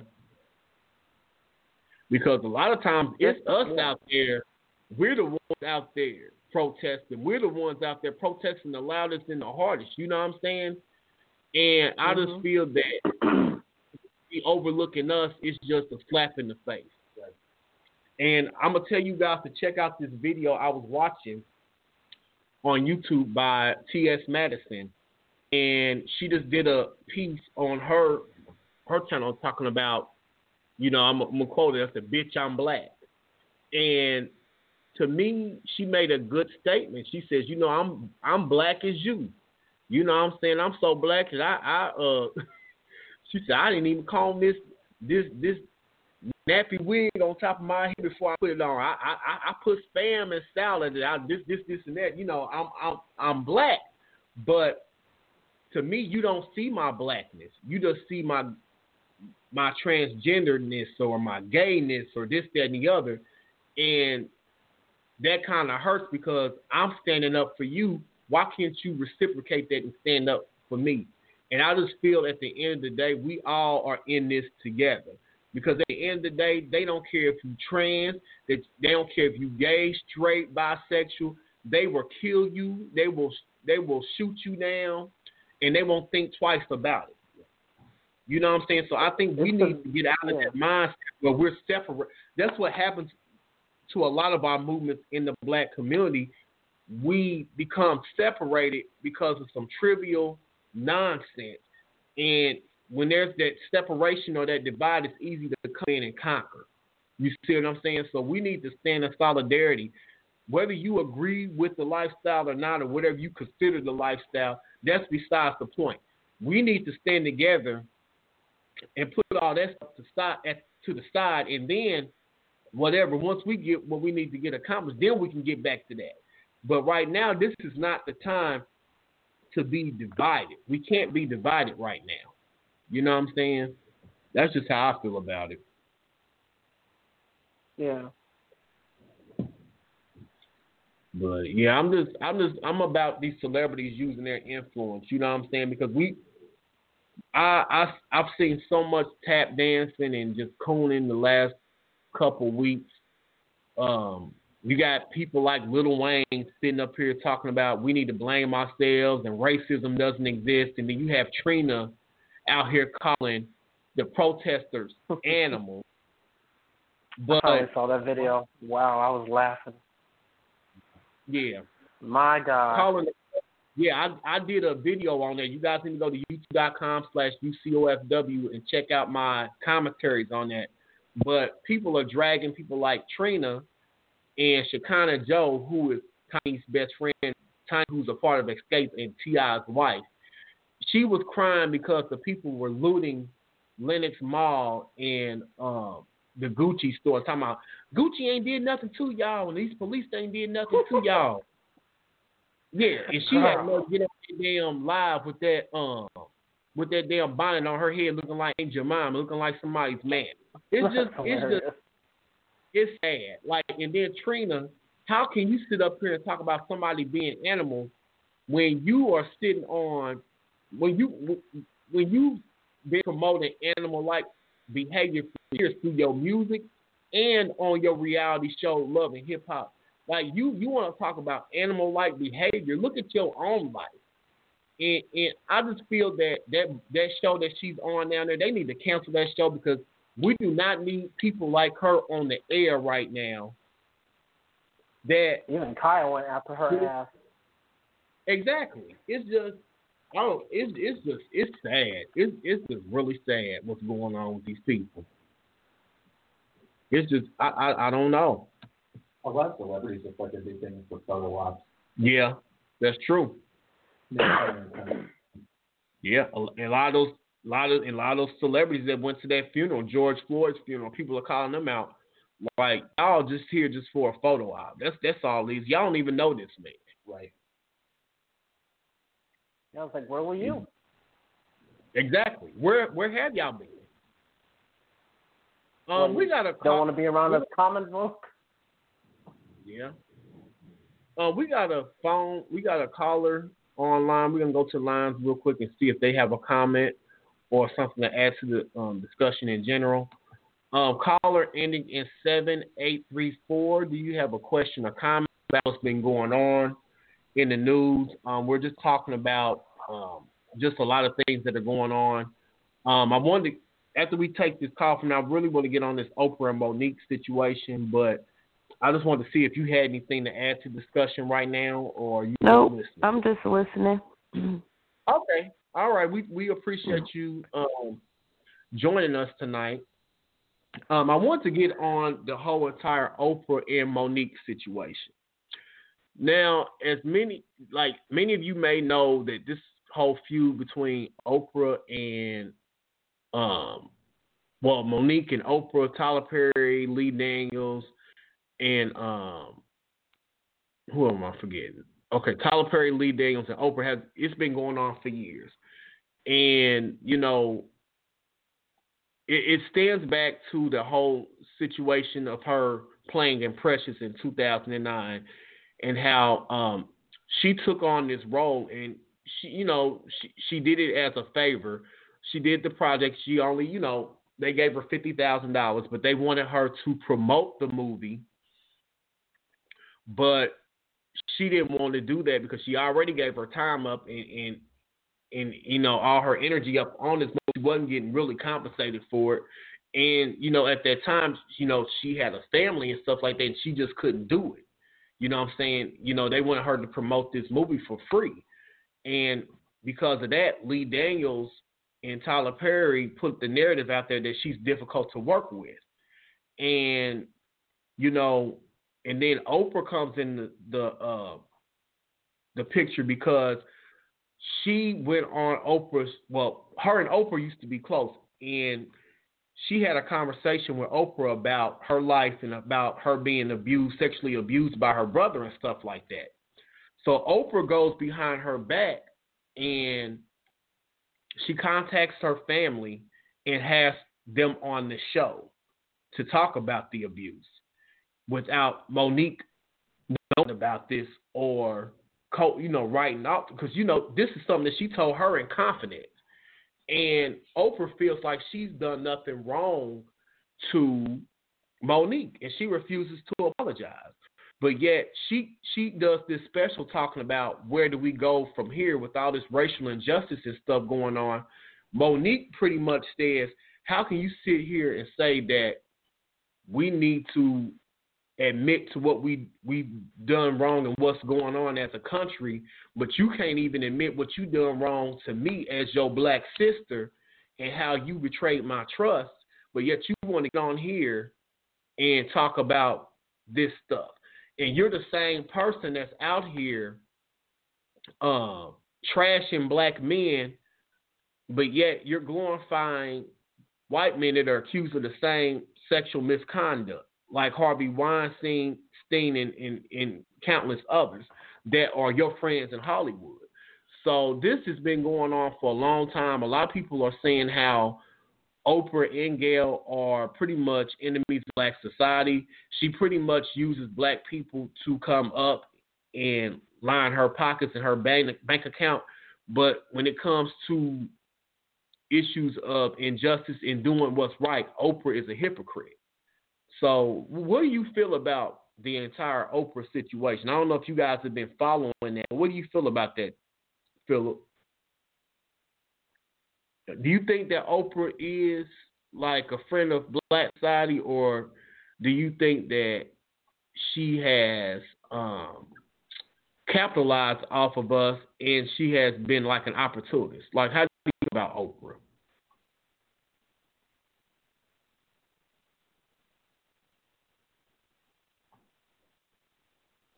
Is Philip there?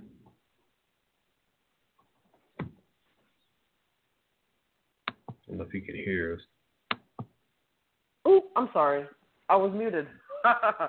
Okay. What I was saying was, of course she's an opportunist. I mean, if anyone hasn't figured that out by now about Oprah, I pity them. I mean, Oprah's going to do what Oprah's going to do.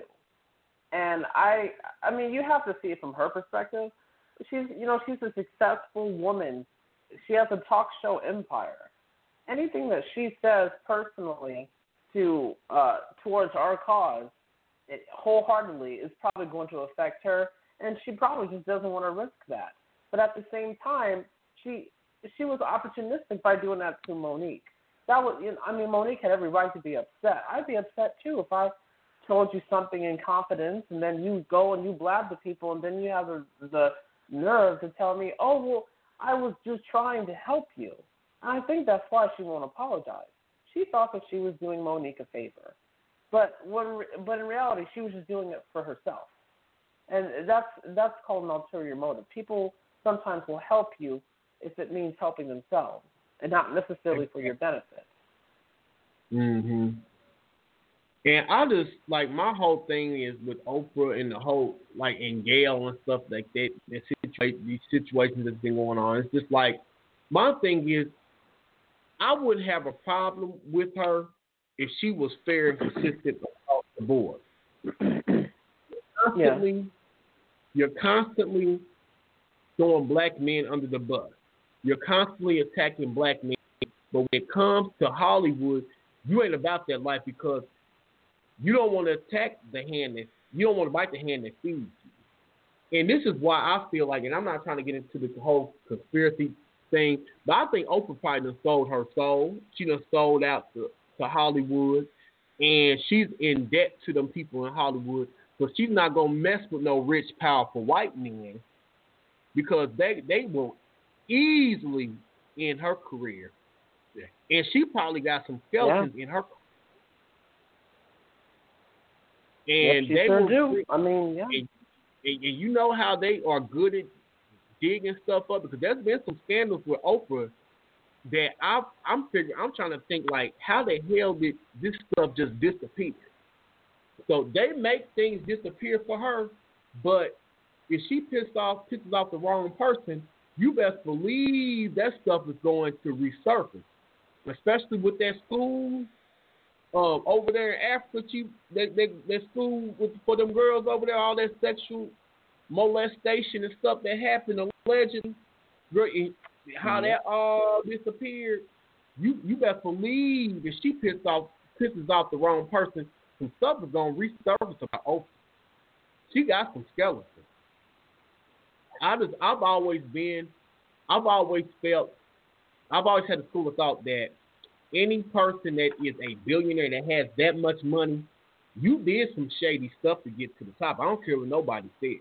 Like most people, you know, your books may be in a row, all in a row, and your ducks may be in a row now, but you had to get that capital somehow, and you did some shady stuff to get where you were. Because that, you know, I think that she's no exception to that. You know what I'm saying? So I don't know.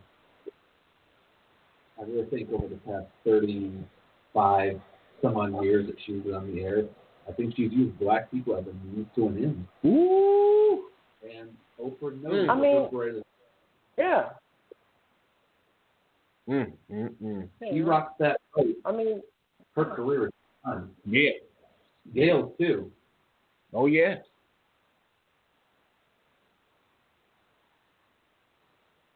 I mean, it's like that Black Mirror episode. I think the very first episode we watched, the very first season, Jonathan, what was it called? Shut Up and Dance. You know what I'm talking about. Daniel Kaluuya plays the main character that has to get on a American Idol-like show and win the audition so that he can have a better life. He'll have to get on a bike like everyone else. You know what I'm talking about, right? Yeah. I think it's the second episode. Yeah, second episode. Well, anyway, that's what it applies to this too. It applies to this. Because when you finally reach the top of something, after experiencing so much struggle from a system that put you there in the first place, the thing about it is, what would you do in that point? If you spent your whole life trying to expose all of the corruption, but now you're in the ivory tower yourself. Now you can use that platform to help people, but you can't, because if you do, you'll be back there right along with them. And so maybe that might be the case with Oprah. That might be the case. Maybe she does want to help, but she can't, because look how hard she had to work to make the Oprah show happen. I mean, after being rejected from one news station to another. I get that. But at the same time, I think that a lot of people who are at the top, some of them have a lot to lose, and that's why they probably kept their mouth shut. Good point. I think that's what it is. Yeah. I'm telling you, I'm really thinking about doing a documentary or doing like a whole, like an entire show on Oprah, like really doing some research and just following her life and just, you know, some of the things that she had to go through and some of the, the controversy that she's been involved in, because I'm telling you, like, her life is very interesting when you start to take that magnifying glass and start looking at little small things and just looking at her life and her upbringing and just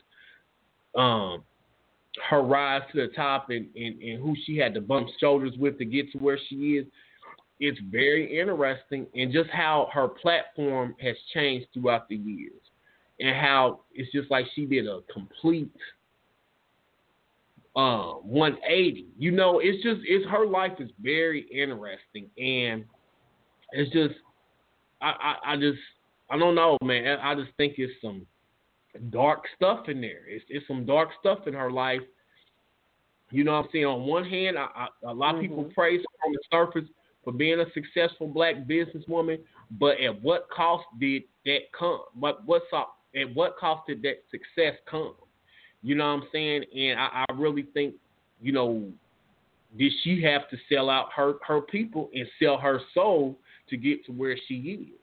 Because if that's the case, then should we be really idolizing her, you know what I'm saying, as someone that is an influential black businesswoman? You know, I think have it's to more look of white housewives that idolize her.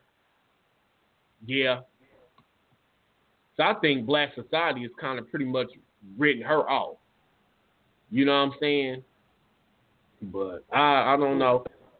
I'm going to go back to the lines again. I'm going to ask 7834. I'm going to ask you one more time. If you're still listening, that's fine. But now that you've been on the show for a while, I just wanted to see if you had something to say or if you're just still listening. No, I'm just listening. Okay. All right. Yeah. I want to wrap the show up tonight. Another article I got from theadvocate.com.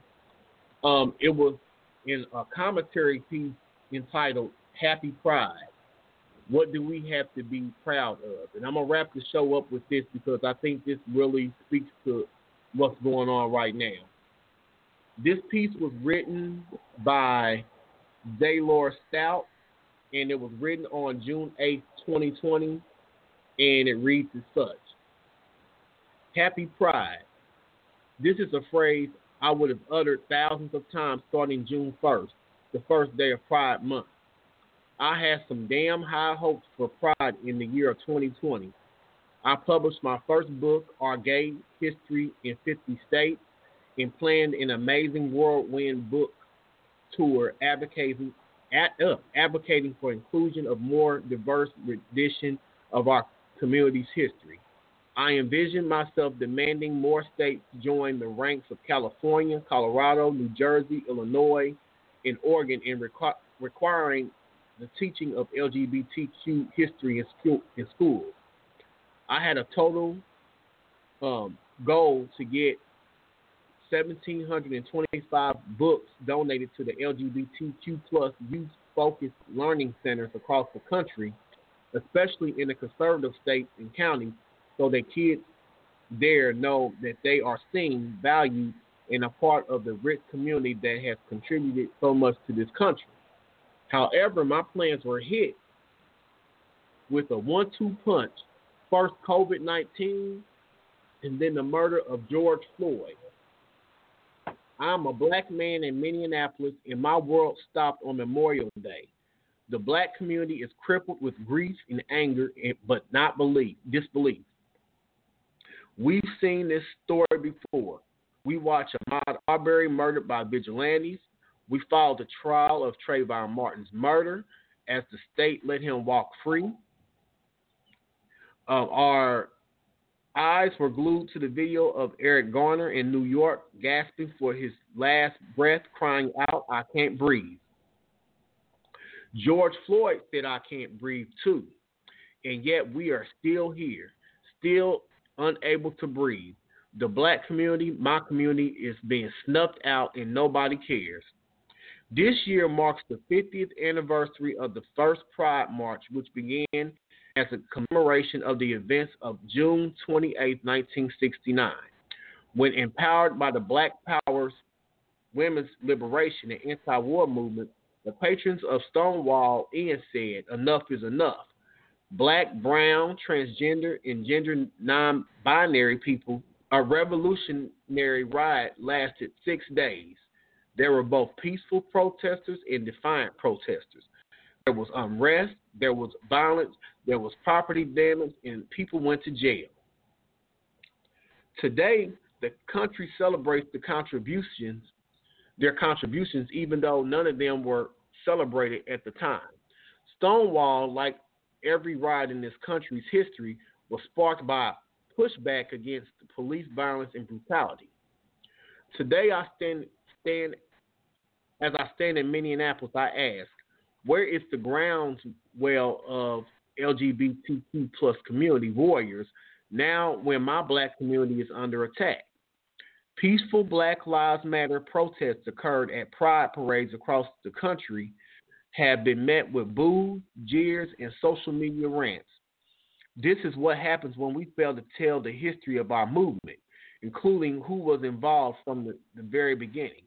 This is what occurs when we fail to ensure that black, brown, indigenous voices are part of our leadership structure and have an equal voice. Without diverse voices in history and diverse voices in leadership, people believe that false narrative that white gays and lesbians secured gains on their own without the rest of us. Contrary to the beliefs of heterosexual communities, we are not one big happy family. They'd be shocked to learn racism exists in the LGBT community and is an ailment we as a community need to address. I don't have to go far to see posts from my gay white male cisgender friends who can without irony ask, why are they damaging property? Can't they protest peacefully? While in the same breath post happy Pride. Pride was a riot, not an uprising or a protest. It was a riot. Rioting cannot be celebrated for the white LGBTQ rights while ignoring when my life is on the line. How can queer people of color, the queer people of color community celebrate pride when racism within our own community is just as prevalent as the broader community? Ask any LGBTQ plus person of color, you know if they have ever experienced racism from within our community. Then this is important. Sit back and just listen. Why did it take the murder of George Floyd for you to include us in Solidarity March in LA and New York Pride? We told you about Eric Gardner, Sarah Bland, Trayvon Martin, and Philandro Castile. We told you we feared we'd be next, but you wouldn't listen. We are all hurting. The black community is hurting. The trans community is hurting. Your silence regarding the value of our lives let us know where you stand. My community here in Minnesota is legitimately in fear that their homes will be targeted by white supremacists if they proudly raise their pride flag alongside of their Black Lives Matter flag. And all are welcome here, line signs. The fear is akin to a fearing that you will wake up in the middle of the night with a cross burning in your line. Where's the groundswell from my white LGBTQ plus warriors? Where are our allies? You know what it's like to feel to be a second-class citizen in this country. We all should be out fighting this fight and not just a smattering of us here and there. Although virtually all in-person Pride events have been canceled for this June, let us take this time to recalibrate regarding what it truly means to be in the community with one another. So that was a piece from, let me get his name again, Daylor Stout, and I really would urge you guys to really go and read that because there is a lot of truth in this. These are sentiments that I've been saying for years. I've always said that there has been racism within the LGBT community, but people want to hear that. People think, especially in the heterosexual community, they feel that all gays are the same. All gays are like, there's no discrimination within the gay community. And even outside the issue of race, we even look at in the gay community, like in different sects of the community, that there's discrimination, and this group doesn't like this group over here because they're femme. You don't like this group over here because they're bears. You don't like the fats, the femme, the skinny twink boys, this, that, and the other. There is very little cohesiveness within the gay community. Jonathan, you remember that video that we watched on Vice when they had that panel of 12 different gays from different walks of life? Yes. And to me, I left that, watching that, my head was spinning. My head was hurting. I left totally hopeless for the community because there was so much tension within that discussion. Nothing got accomplished. And if anything, that really hurt us as a community because people see that we're so divided. And a lot of people will be surprised when you say that there is racism in the gay community. It is. And like I always say, just because a person gay, that doesn't exempt them from being a racist, a bigot, or any other thing like that. That's just a part of your biology. That doesn't, you know what I'm saying? That doesn't mean anything.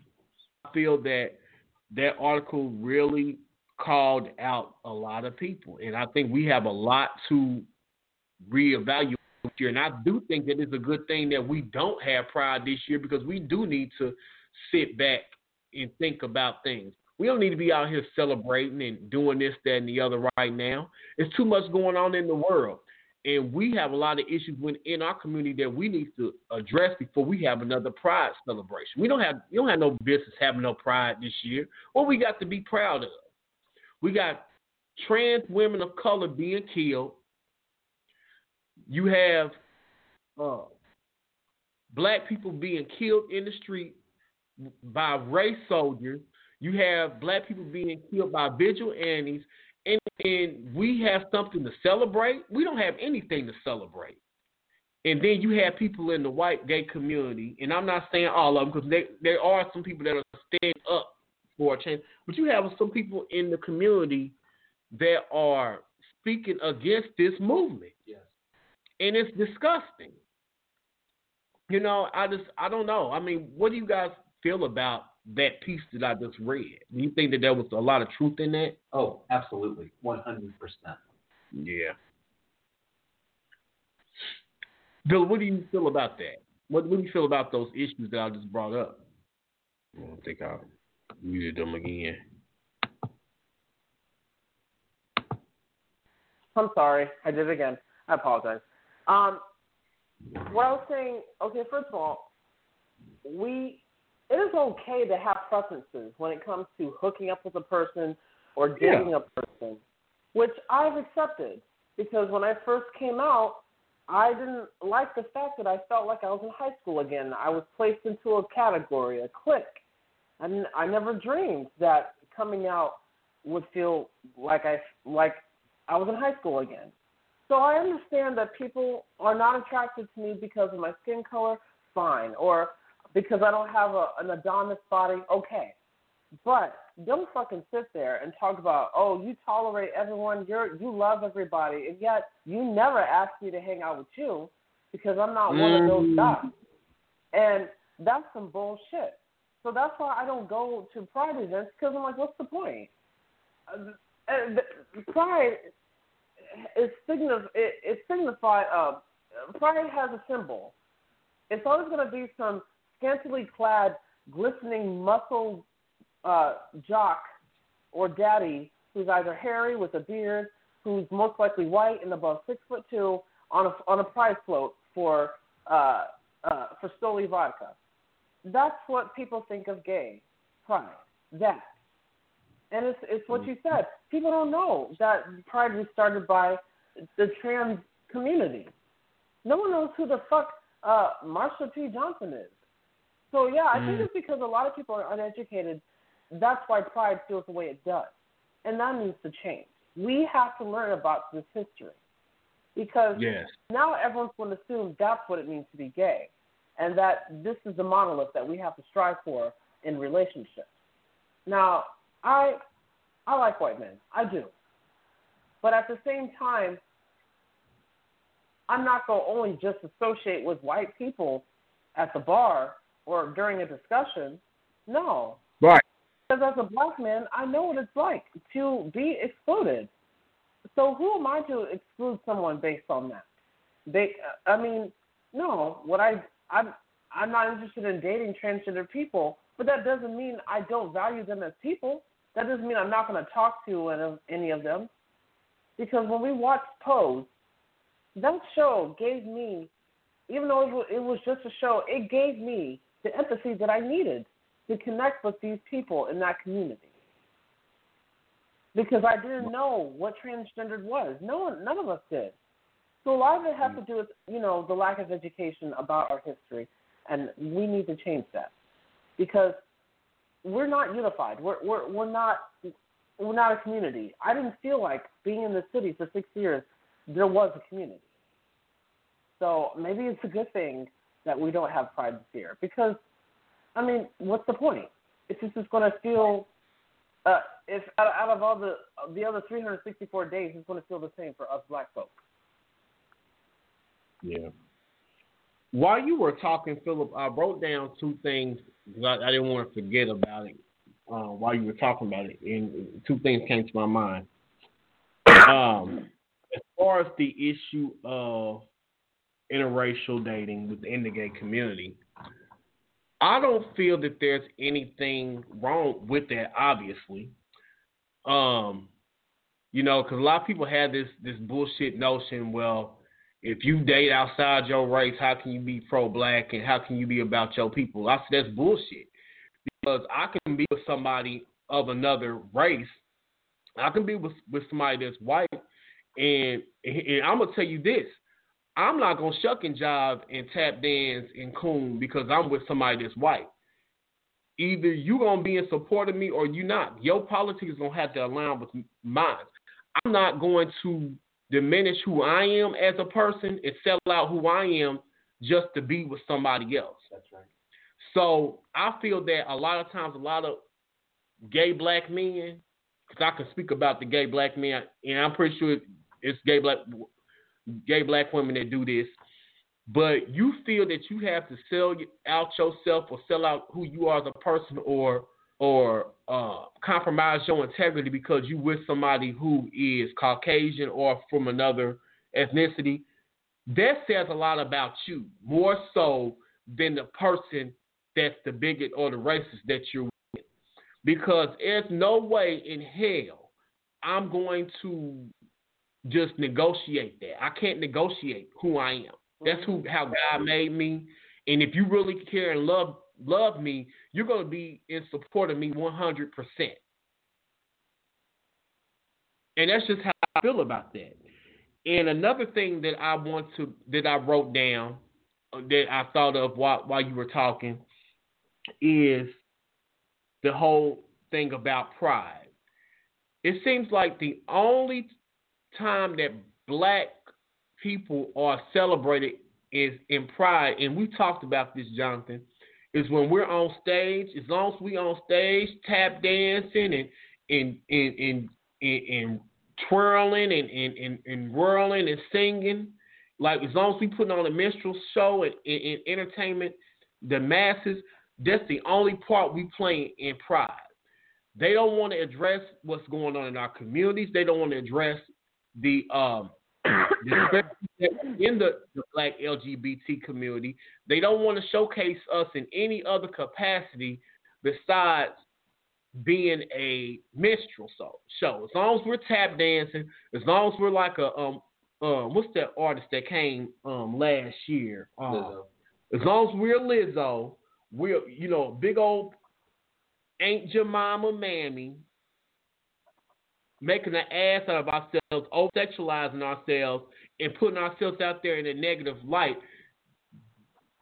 They'll commemorate that. They'll put we be in pride in that capacity. But if it has anything to do with anything serious about black businesses or about elevating ourselves as a group within the LGBT community, they don't want no part of that. And I blame us for that.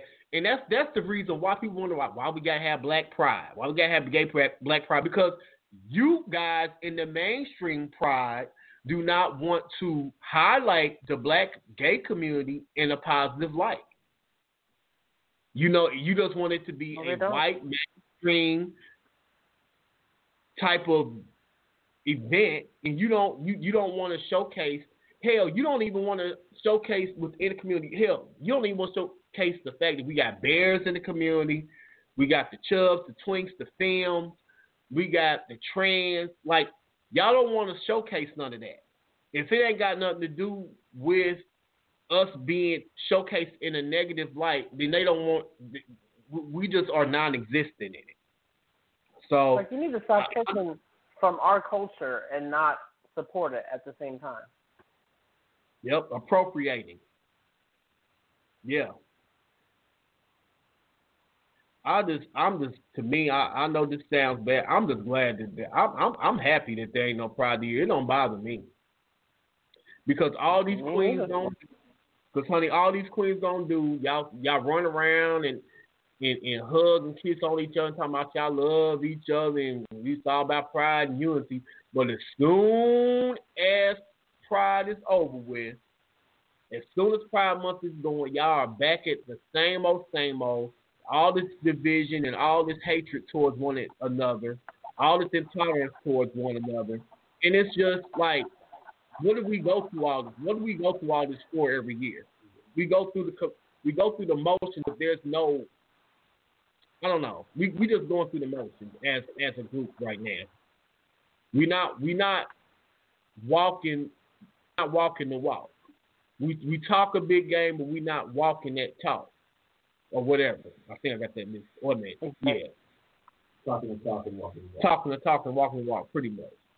So I just to me it's just the hypocrisy behind it. I don't know.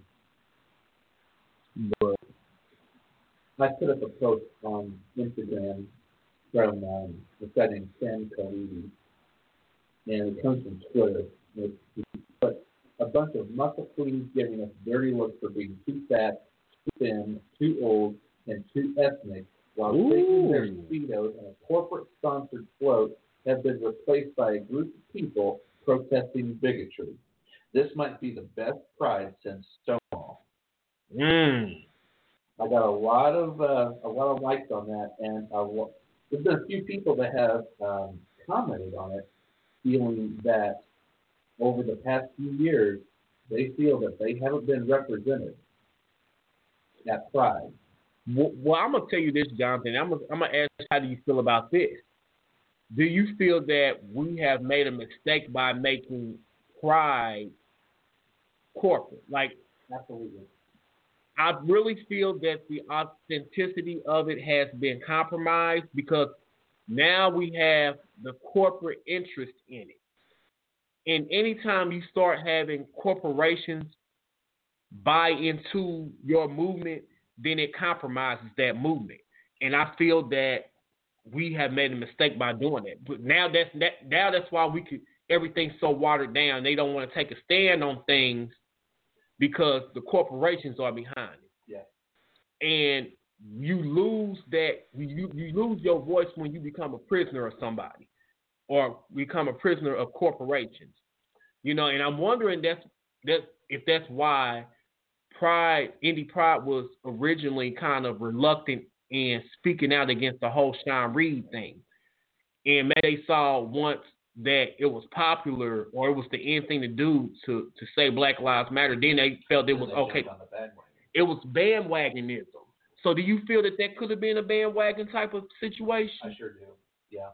I think a lot of this, I'm going to say this first, that a lot of younger gays, the 18 to 25 range, or even maybe even younger or a little older than that, they see Pride, when they see those floats coming down the street, that this organization is being sponsored by Smirnoff, or this one other organization is being sponsored by Delta Airlines. And there's a lot of symbolism in that if, the corporation, they may be sponsoring it, but they're only doing it mainly at a tax write-off. Yeah. and they're doing it for PR purposes instead of the original purpose of Pride. Yeah. I'm losing my train of thought. So in essence, you're pretty much saying that that these corporations are not in for it. They're not in it for the right reason. Yeah. And it kind of waters down what Pride is and the message behind Pride. That's what you're pretty much saying. That's what I'm saying. Yeah. So we have to be careful about that. That's another topic I want to do. I want to do a topic on when corporations buy into a movement. Like what happens when that? And this is a good example that demonstrates what happens when you have corporations buy into things like Pride. You know, you get these watered down movements, you know, where it's all about, you know, entertaining the people and not educating people.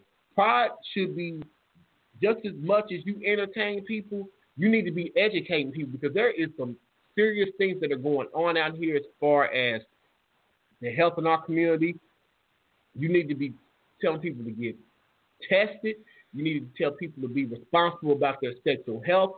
Right. And not only that, you need to be addressing the issues of homelessness amongst LGBT youth. There's a gamut of issues that Pride could be highlighting. And I'm not saying that they don't at these festivals, but it gets lost in all the hoopla and all the festivities.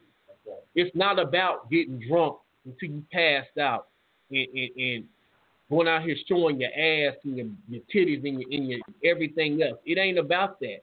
It's about educating and bringing up the quality of life within the community. You see what I'm saying? And I think that. Yeah. Go ahead. We're already getting enough scrutiny from religious groups. Yeah. I mean, we've got to show them that our community is not just about sex. I mean, it's not.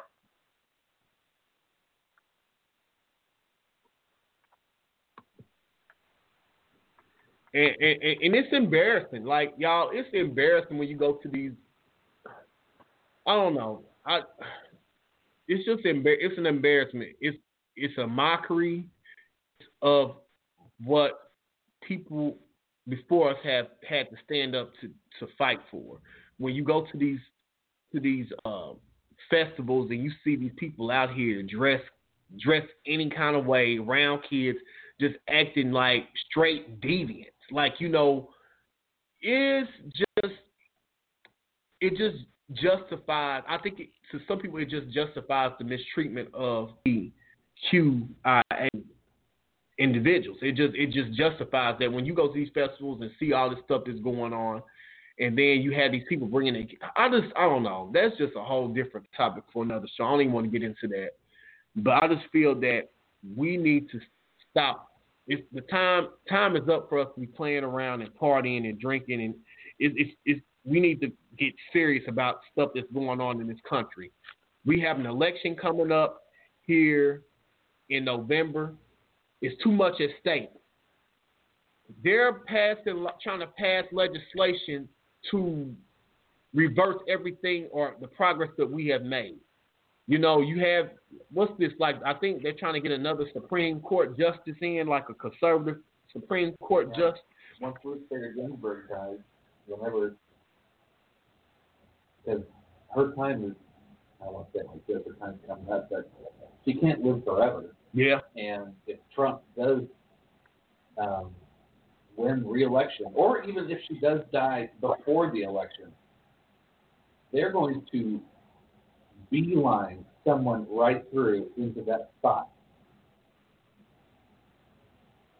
That's why I'm telling you guys, all this partying and clubbing and gay pride parades and festivals and stuff like that, that has a time and place for that stuff, but we need to get serious as a community and get out here and vote and let our voices be heard. We need to get involved politically. We need to know what's going on and who is representing us. We have to.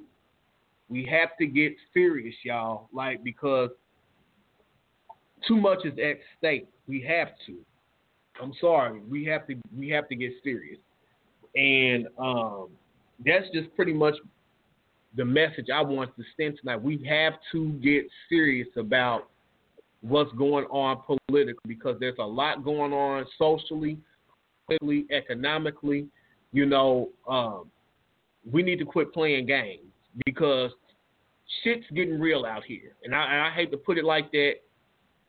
I just don't know how else to put it. I have to put it bluntly like that. Shit is getting real, and you better have your ducks in a row, and you better have your business together.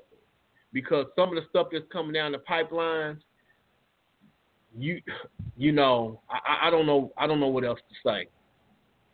I don't know what else to say, but that's just how I really want to wrap the show up and just tell people we got to get serious. We really need to get serious this year. We need to start encouraging people in our families. We need to encourage our young people to get politically involved, get registered to vote, and show up at the polls. We have to. So I know. That's why I made the video. And please, if you have it, please do me a favor and try to share that video. I am going to put that on the YouTube channel. I'm going to put that on the YouTube channel. I am. And on our next show, I'm going to play that. But I'm definitely going to, I was going to ask you, if I can have permission to put that on the YouTube channel. Yes, you do. Yes, because you do. Please. That message was right on. And I think more people need to hear that. Because I'm tired. I'm tired. I don't want to be going through another 4 years of this shit. So if people really are serious, you need to go vote. And again, don't just vote for ridiculous reasons. Have a good reason. I mean, it's really not enough to just vote for someone just because you like them. That doesn't matter. That's irrelevant. Are they going to do what they said they were going to do when they got elected? That's what matters. Right. So, yeah, you have my permission. Please do use it. Yeah, I want to send a shout-out to, we have Keith Washington in the room. He says, hello, this is Keith Washington, the former president of Indie Black Pride and former national board member of HRC, Human Rights Campaign. So I wanted to give a shout-out to him. He's in the room. I want to give a shout-out to some of the people that have joined our chat throughout the night. Caleb Bailey, Amber Harris, Justo Frost, Geraldine Chandler, Brandon King, Ananda Walton, Josh Rickelman, Brandon Fikes, Corey, I'm not going to butcher his last name, but yeah, Corey, you know who you are. I'm not going to Terry Johnson, Suzanne Jeffers, my cousin Christina, she's in the room. She came through. Isnard Istrablat too. Yeah, we just had a lot of people that came in here tonight, and I just want to thank you. Josh Reed, Brad Robbins, Bobby Joe Johnson. Yeah, we had a lot of people come in. I just wanted to thank everybody that came in and supported us tonight. You know, we're getting back in the swing of things. Like, you know, this show was kind of like a last minute thing. I want to do it because this is like our first year anniversary of the T Podcast, and we started last year on doing Pride. Yeah. So this is season 2 now. We're in season 2 now of the T Podcast, and we're going to have some more things that come on. We're going to try to bring in some more people this season. We're going to definitely be doing more political type topics. You know what I'm saying? Like, it's all good to do the celebrity gossip and pop culture stuff, but we need to really focus on our community, and not just certain segments of the community, but all people in the community, because we all make up this community, and we're all being impacted by the decisions that are being made. Yeah. So I don't know if you guys have anything else to add before we jump off here? I just want to say thank you for having this podcast. Yeah. Thank you very much for bringing this to the forefront because we really need this. Yeah. We need this kind of more than ever. And all I got to say is that when I vote, Seneca, I vote for you. Philip, I vote for you. Meaning that I have you two in mind. I have your family in mind. Philip, I have your family in mind when I'm going into that poll. So I think it's more important now more than ever. We truly have a lot on the line. Yeah. We do. And a lot of people just don't understand that. And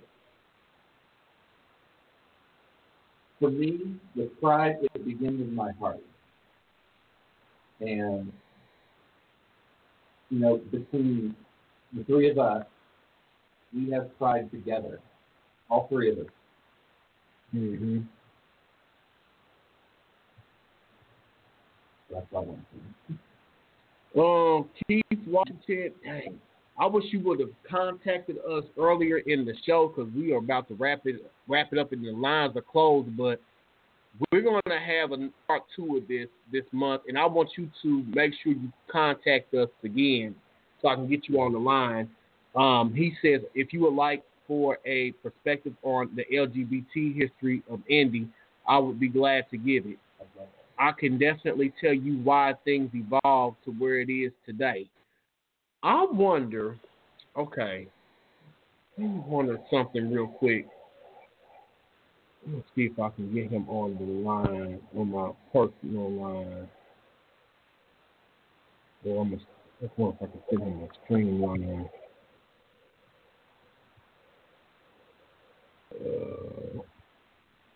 Let me see something really quick, guys. I want to hear what his perspective is.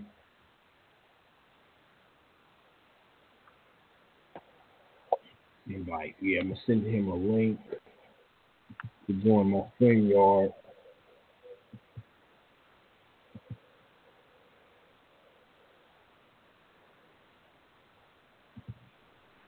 If you're listening, I'm gonna send this link in the room so you can join my StreamYard if you want to give your perspective because my phone lines are shut off on the Blog Talk Radio. But if you want to reach out to us in StreamYard so we can bring you on so you can give your perspective, we would love to hear that. If not, I'll definitely catch you on the next show. I'm going to wait for a couple minutes. If not, we'll just do that next time. Better yet, I'll tell you what, I'm going to call him online. He just sent me his number. Wait a minute, give me a second. Let's do it like that.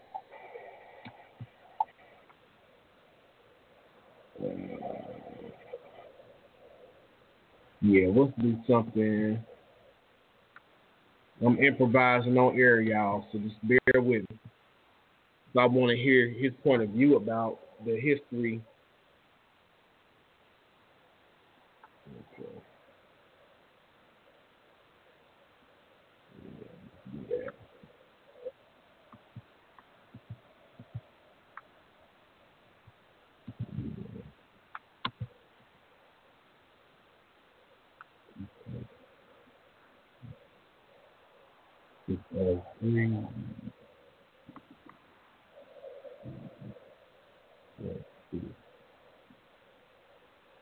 Okay.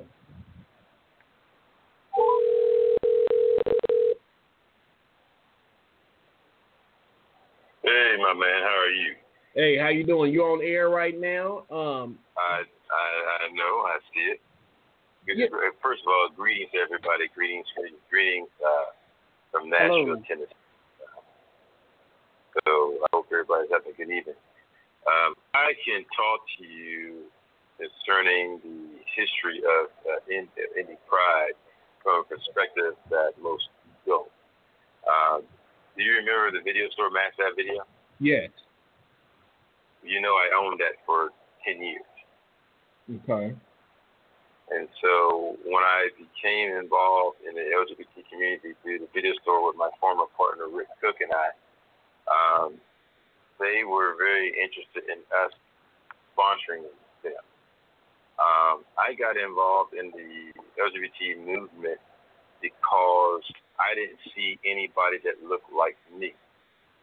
Back in the day, there were several key individuals that made sure that there was people not like me involved, from Gary Brackett on down. Gary Brackett was the head of Indie Pride then. It was a very segregated situation.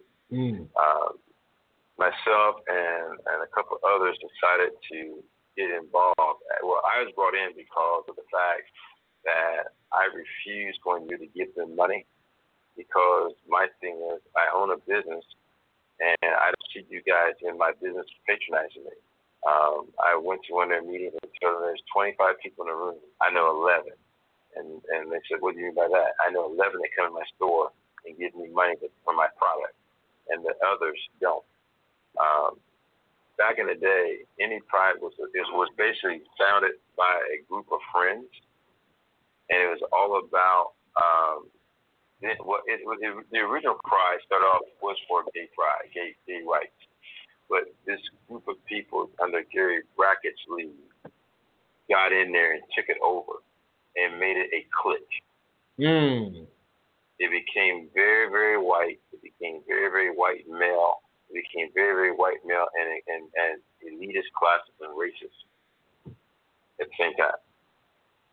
They had a board of 25 people, all white men. There were no lesbians. There were no people of color. There were no people who were older. It was just them.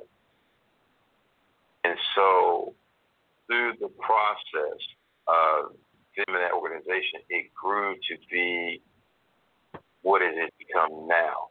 They finally, just this year, got rid of or disassociated themselves from the Gary Brackett era.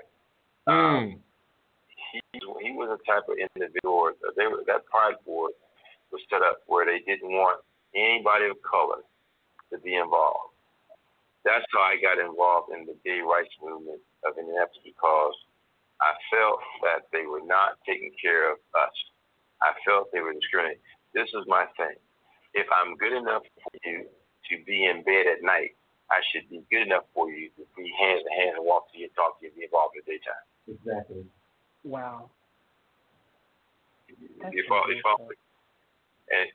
And so I got involved with the community movement through the Human Rights Campaign, HRC. My mentor, Tom Maynard, found me through a guy named Brent Matter, and sat back and said, I hear you stirring up the waters and saying, talking about racial issues in the gay community. So what are you going to do about it? I said, well, I don't know. I own this business, but guess what? As a black business owner in the LGBT community, you're not going to disrespect me. You're not going to disrespect the people that come in the store. You're not going to disrespect the people of color, because here I am. We would have to definitely have a show so I can tell you the history of the gay community in Indianapolis. When I sit back and say that they just became inclusive in the 2000s, they did. Seneca, I can tell you there was a time at English Ivies where you couldn't go into English Ivies and serve as a black person. Are you serious? Wow. What? And Wow. That was in 2004 and 5 and 6. One of my mentees, if you ever get a chance and you talk to him, David Bridgeport, I remember I took in to English Ivies a group of about 25 black folks. I took over the dining room. I sat back and said, you're going to serve us, but I also told black folks, y'all going to tip. Yeah. The problem is, the reason why they don't want to serve you, because y'all come in here and you act crazy and you don't want to tip these people. So we're gonna sit back and make this work. And I did that. And that's when black folks start coming into English Ivies. That was like 2005, 2006. Same with Metro. I took over Metro back in the day. If you talk to some of the older African American LGBT people, they'll tell you about the Wednesday night socials that we had at Metro, where I would bring in the old school black folks and the younger black folks to Metro. And I would make Metro, hey, you're going to give us advertising and stuff free. I'm going to bring all these people in, you're going to do this stuff. I had to do all these things. I mean, I can sit there and say this. I've learned, as now turning 50, it's not what you say, it's how you say it. But back then, I was a young, full of fire guy. Mm-hmm. And I basically had to fight these people for years. My name is respected and loved by some and hated by others. But I'm telling you, the white gay community back in the late 90s and 2000s, man, they were terrible. I remember a time when I became the second president of Black Pride after Robert Ferguson, where one year they had, DJ Redbone, right? Yeah. So they decided to have DJ Redbone DJ they gave her 30 minutes. Now this was the Pride. Most LGBT white folks listen to R&B music, which is what we listen to, right? So they let DJ Redbone do 30 minutes, and she rocked the festival to the point that the other DJ Deanna, the DJ from Calvert Street, the white female, was so upset and ticked off that she didn't want to perform because this girl did so well. So the following year, we asked, could we, bring her back? They had to have an emergency meeting on a DJ. Unbelievable. I believe that Indianapolis, the community here is so petty. I believe. Right. They're petty as all get out. If I begin to tell you the cutthroat, treacherous things that the Indy Pride Board under the leadership of Gary Brackett did to people of color in the city of Indianapolis for years, it'll blow your mind. The owner of the word, Ted Fleischsticker. Again? He was asking what this guy's name was. What was his name again? Gary Brackett. Gary Brackett. Yeah. Gary Brackett. Brackett. He was one of those. Yeah, Gary Brackett, one of the most terrible people you ever meet, and I have no problem saying it. One of the most terrible people you ever meet. I mean, if I give you the history behind the white gay community, from IYG, a lot of people don't understand. IYG.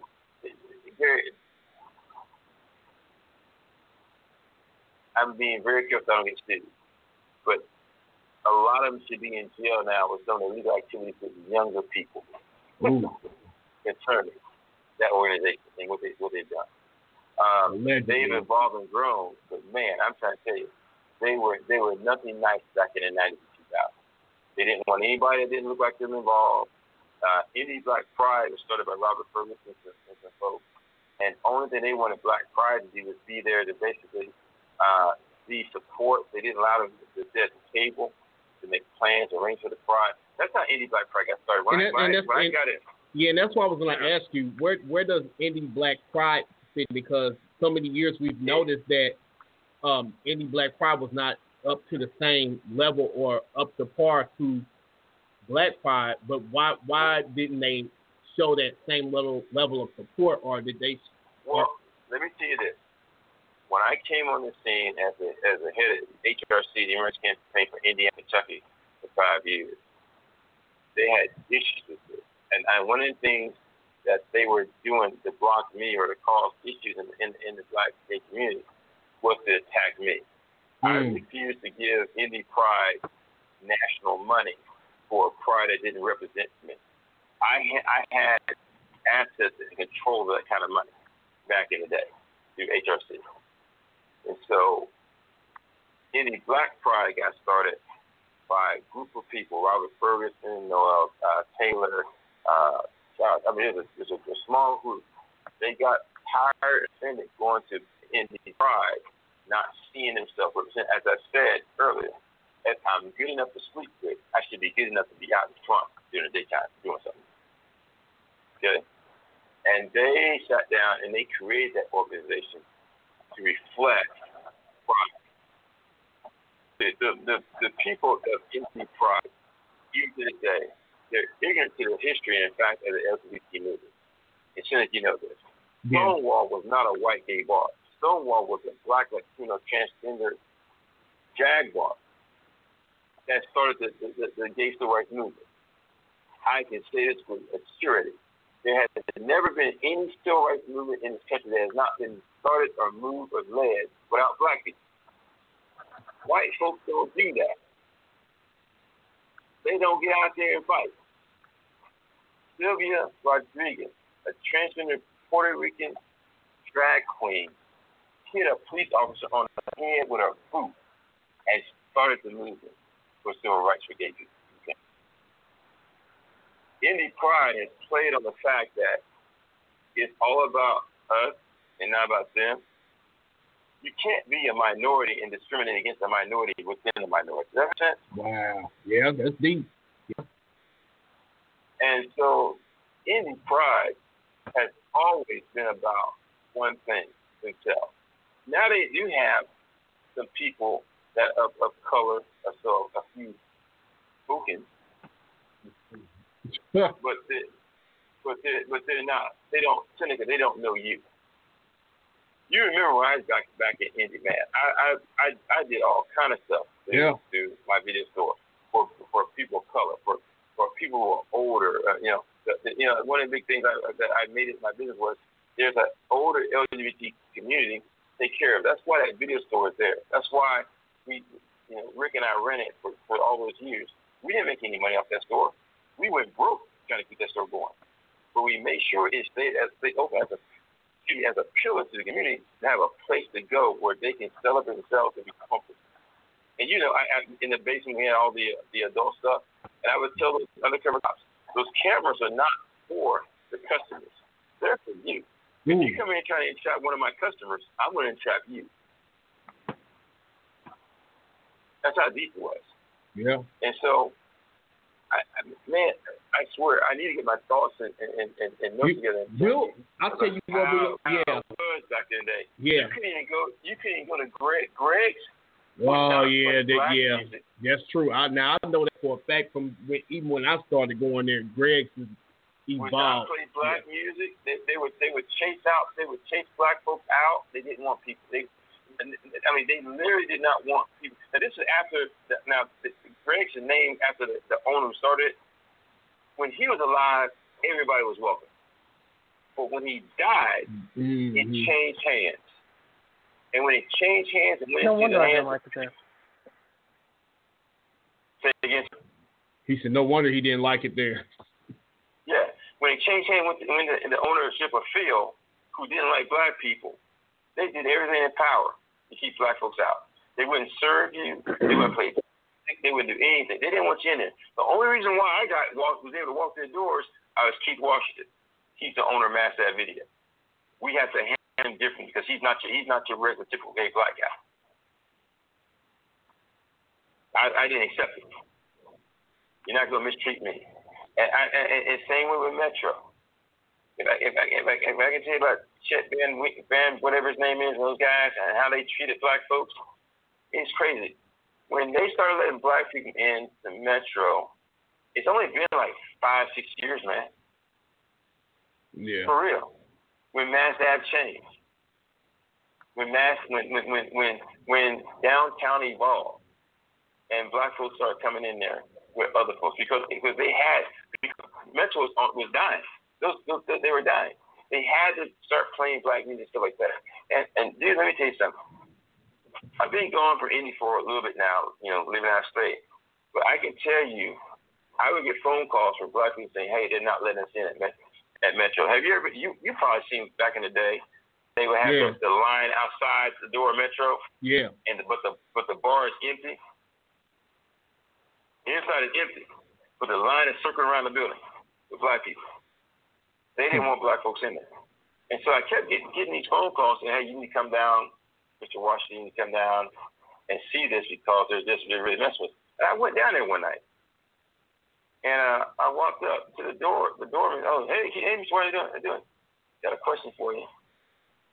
I know you let me in, but I'm looking through the windows. There's nobody in here. Well, you see what? I said, tell you what. You put them inside. They got about 25 minutes to figure out what they want to do. I'm going to take this whole group to another bar, and they will follow me. There had to be 100 folks outside. And even they were even making, this is how blatantly racist they were. Even they were making white customers with the black. It's like, why are we going to stand in line? Because they don't want them in there. So they'd rather keep you out along with them to keep them from coming in. Mm. This is how deep this thing is. And I always felt that there was, because I don't have the history that you have. I felt that there was always some type of underlying history or something. I just felt something was there, and you kind of corroborating what I felt. Now let me ask you about as far as the 501 is concerned, the history of the 501. Now we know that bar is no longer here, but like, did they have that same history of? The history of the 501. The 501 to me was a bar. I call it the Great Equalizer. You couldn't come into the 501 with the gay shenanigans. They wouldn't let the twinks and the pretty boys walk up in there and disrespect anybody. They had a gay black bartender there. I can't think of his name. I think he's passed on. But they allowed folks to come in there. You know, black folks and black men and stuff like that to come in there and be a part. The leather community today, under the leadership of a guy named Jacob Overton and all the little indie leather stuff, Mr. Leather stuff, that's just a bunch of mess. Because they'll never let someone of Seneca, you or someone of color, never be Mr. Leather Indiana. They'll never let that happen. Ain't that the truth? They won't, because that'll take away from their marketing, their branding of that thing. But back in the day, you can go to the 501. You can go, and I think one of the biggest things that has happened to the gay community in Indianapolis and across the country is when these newly white gays said they had to have straight people in order for them to be watered it down. Yep, they watered it down. They had to have straight folks to be, and because back in the day, man, you go to the bars on Thursday, Friday night, there was no girls inside the bar. Mm-mm. That's for the gay men to go. You go to the 10, it was no guys. That was for the women to go to do their thing. And but when this younger white generation of gays came through, they had to have straight females. They had to have that clutch purse. And when that purse came into the era or the genre or the history or the atmosphere of the LGBT community, it changed everything. Because on a Thursday, Friday night, man, back in the day at Greg's and back in the day at 501, lights off, shirts off, spray can poppers in your hand, fists in the air, and you were doing your thing. Yep. And you had a blast and fun doing it. But when they came in, oh my God, I can't believe these guys are kissing. I can't believe these guys are touching each other. I can't. Oh my God, this is gross. Then get out. Why are you here if they got to change who they are to make you happy to be here? So let me ask you this: do you feel that has contributed to the decay of the gay community or just the gay establishment? Like not just only here, but just nationwide. It destroyed. In 2009, man, there were 4 iconic gay businesses that went out of business. 1, Mass Ave Video Market. 2, Outward Bound, the gay bookstore. 3, Ruth Evans, the gay restaurant that had some of the best food in the world. And 4, the Abbey, which was the sandwich shop at the end of the Mass Ave where the gay teens and kids were able to go and do And that is in response or cause, going back to Indie Pride, who had the ability to to sit back and say we need to sponsor these, we need to support these businesses, but they didn't do it. So they were so busy trying to get the corporate sponsors and trying to appease everything and have a party for a group of elite white gay men in the city with or who are older, and having the young white twink pretty boys be at their parties and all this stuff and be popular. Indie Pride is not an organization of inclusion or success. It's an organization that basically destroyed a community.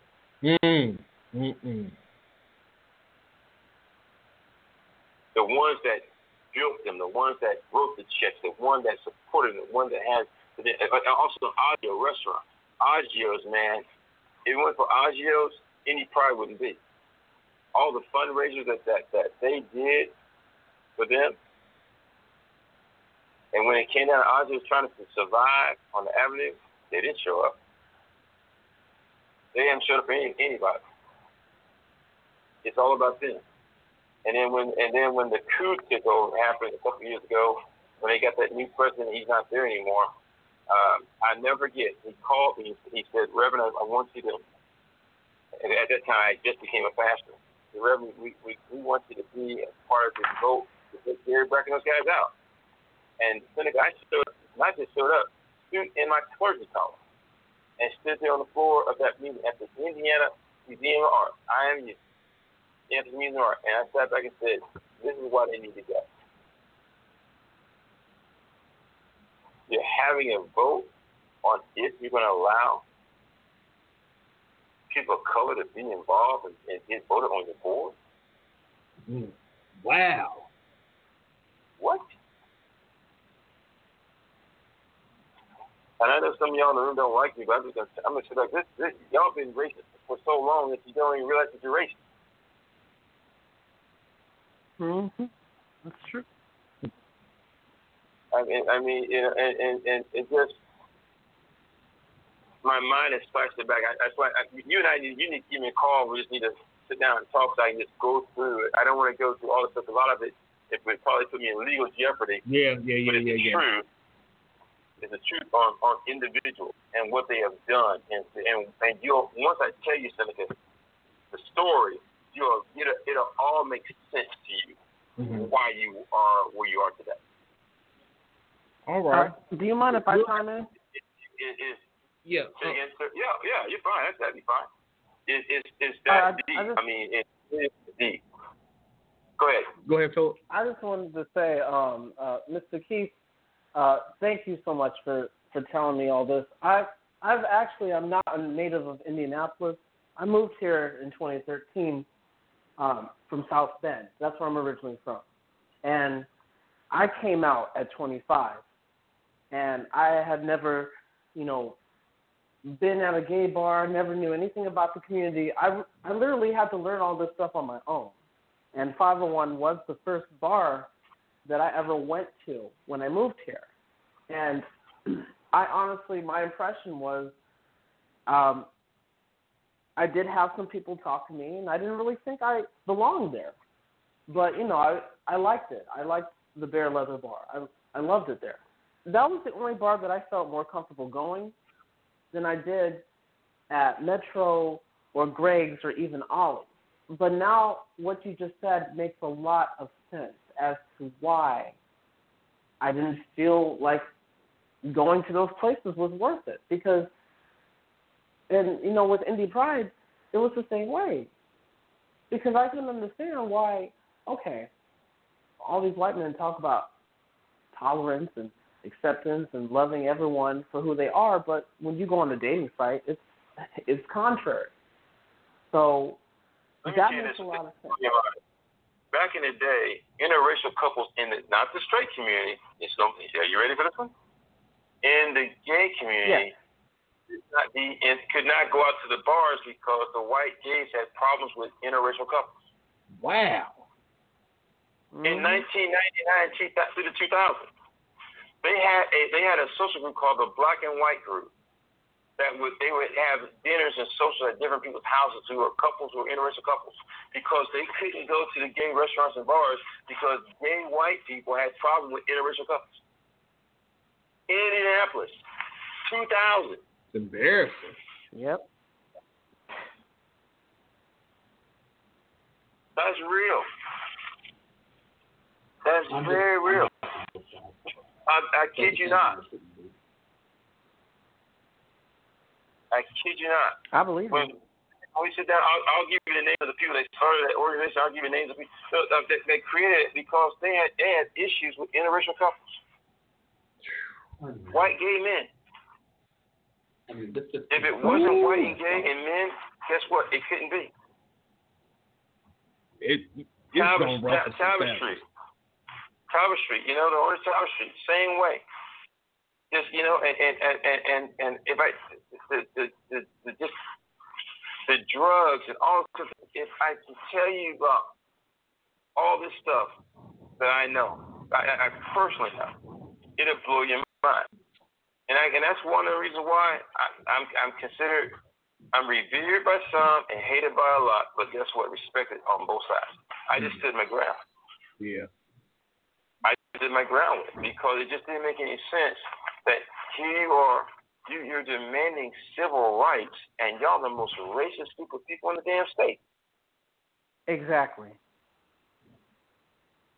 Makes no sense. I don't understand that. Like the marriage issue. Washington, we're just upset with the fact that you don't support gay marriage and yada yada yada and everything else, and black gays don't want to condemn the church. First of all, let me tell you something. You already have all these other rights and all these other privileges. Now you want us to go out here and sacrifice ourselves to give you more privileges, but then once you get the privileges, we can't get the privileges that you get to enjoy. You want to hold them back from us? No. Two, we're not going to condemn the church. The church has been our foundational truth of who we are, regardless of what they say some Sundays. At the end of the day, the church needs us, and we need the church, and the church ain't been that bad at us. I'm sorry, white gay community, if you had some very, very bad issues with your church world, your church experience. But guess what, though? We're not going to sit back and walk away from the black church. Because at the end of the day, it's the black church that gives us power and strength to be able to do the things we do, which caused your movement to be.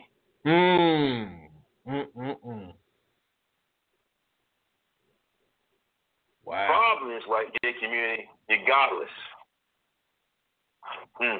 That part. And because you're godless, you don't understand how a movement should go. And the sad thing about it is there's a lot of good white gay LGBT people out there who know God, who loves God, who serve and all that stuff, but they don't speak out. It's the ones, the party boys, the ones with money, the fake ones that run and control things. And I his name again, Gary Brackett, was the head, the kingpin of it. That what you're dealing with now, the aftermath of what you're dealing with now. You have a movement that has leadership, but don't have a head of leadership to sit back and look at the bigger picture to incorporate everybody. So let me ask you this: do you feel that we could have been more progressive as a community? We would have been further ahead if it wasn't for this leadership, this previous leadership. Oh yeah. They purposely got people down that did not agree with them. Oh yeah. And when I say purpose shut down, not just publicly, but privately. They destroyed lives. It was almost like the mafia. Wow. Oh yeah.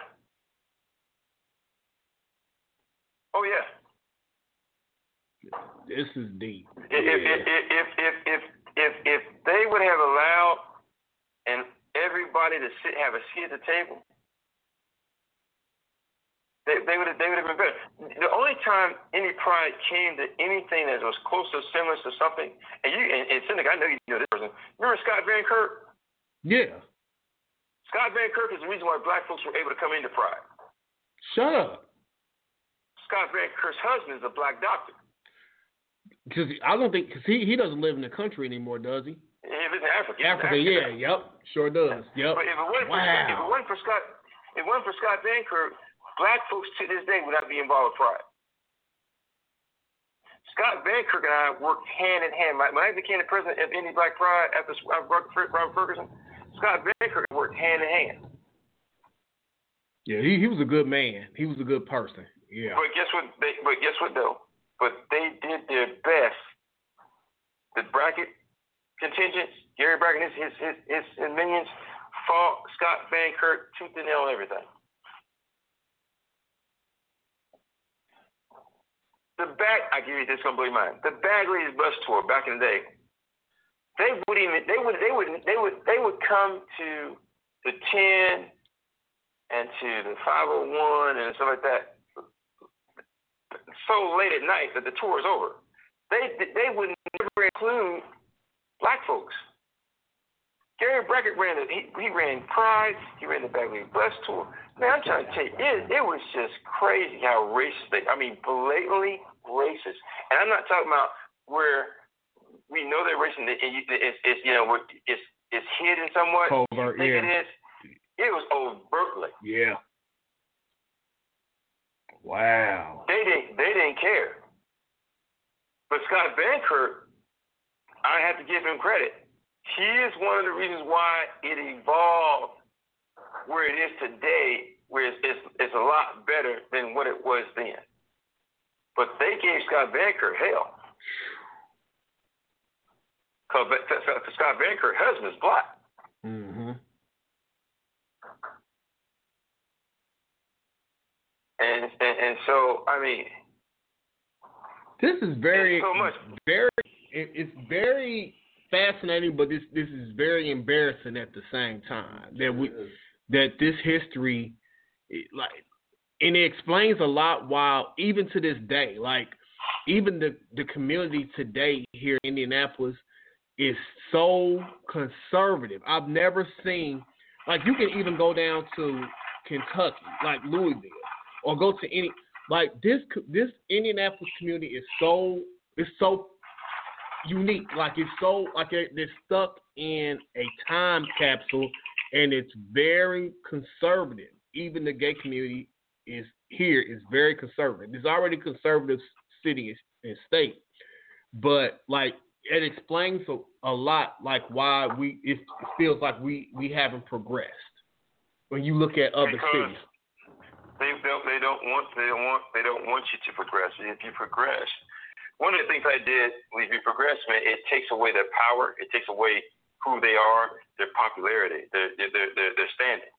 One of the things I did when I was part of HRC, when I ran HRC, I created what you call a subgroup called the Who's Your Right campaign, and I connected all 5 state colleges together: IU, Purdue, I-State, Ball State, and Indiana State down in Terre Haute. And I created a network of college kids so they can communicate with each other. And so if something goes down at a campus against somebody who's LGBT, guess what? We our brothers and sisters from other campus come down.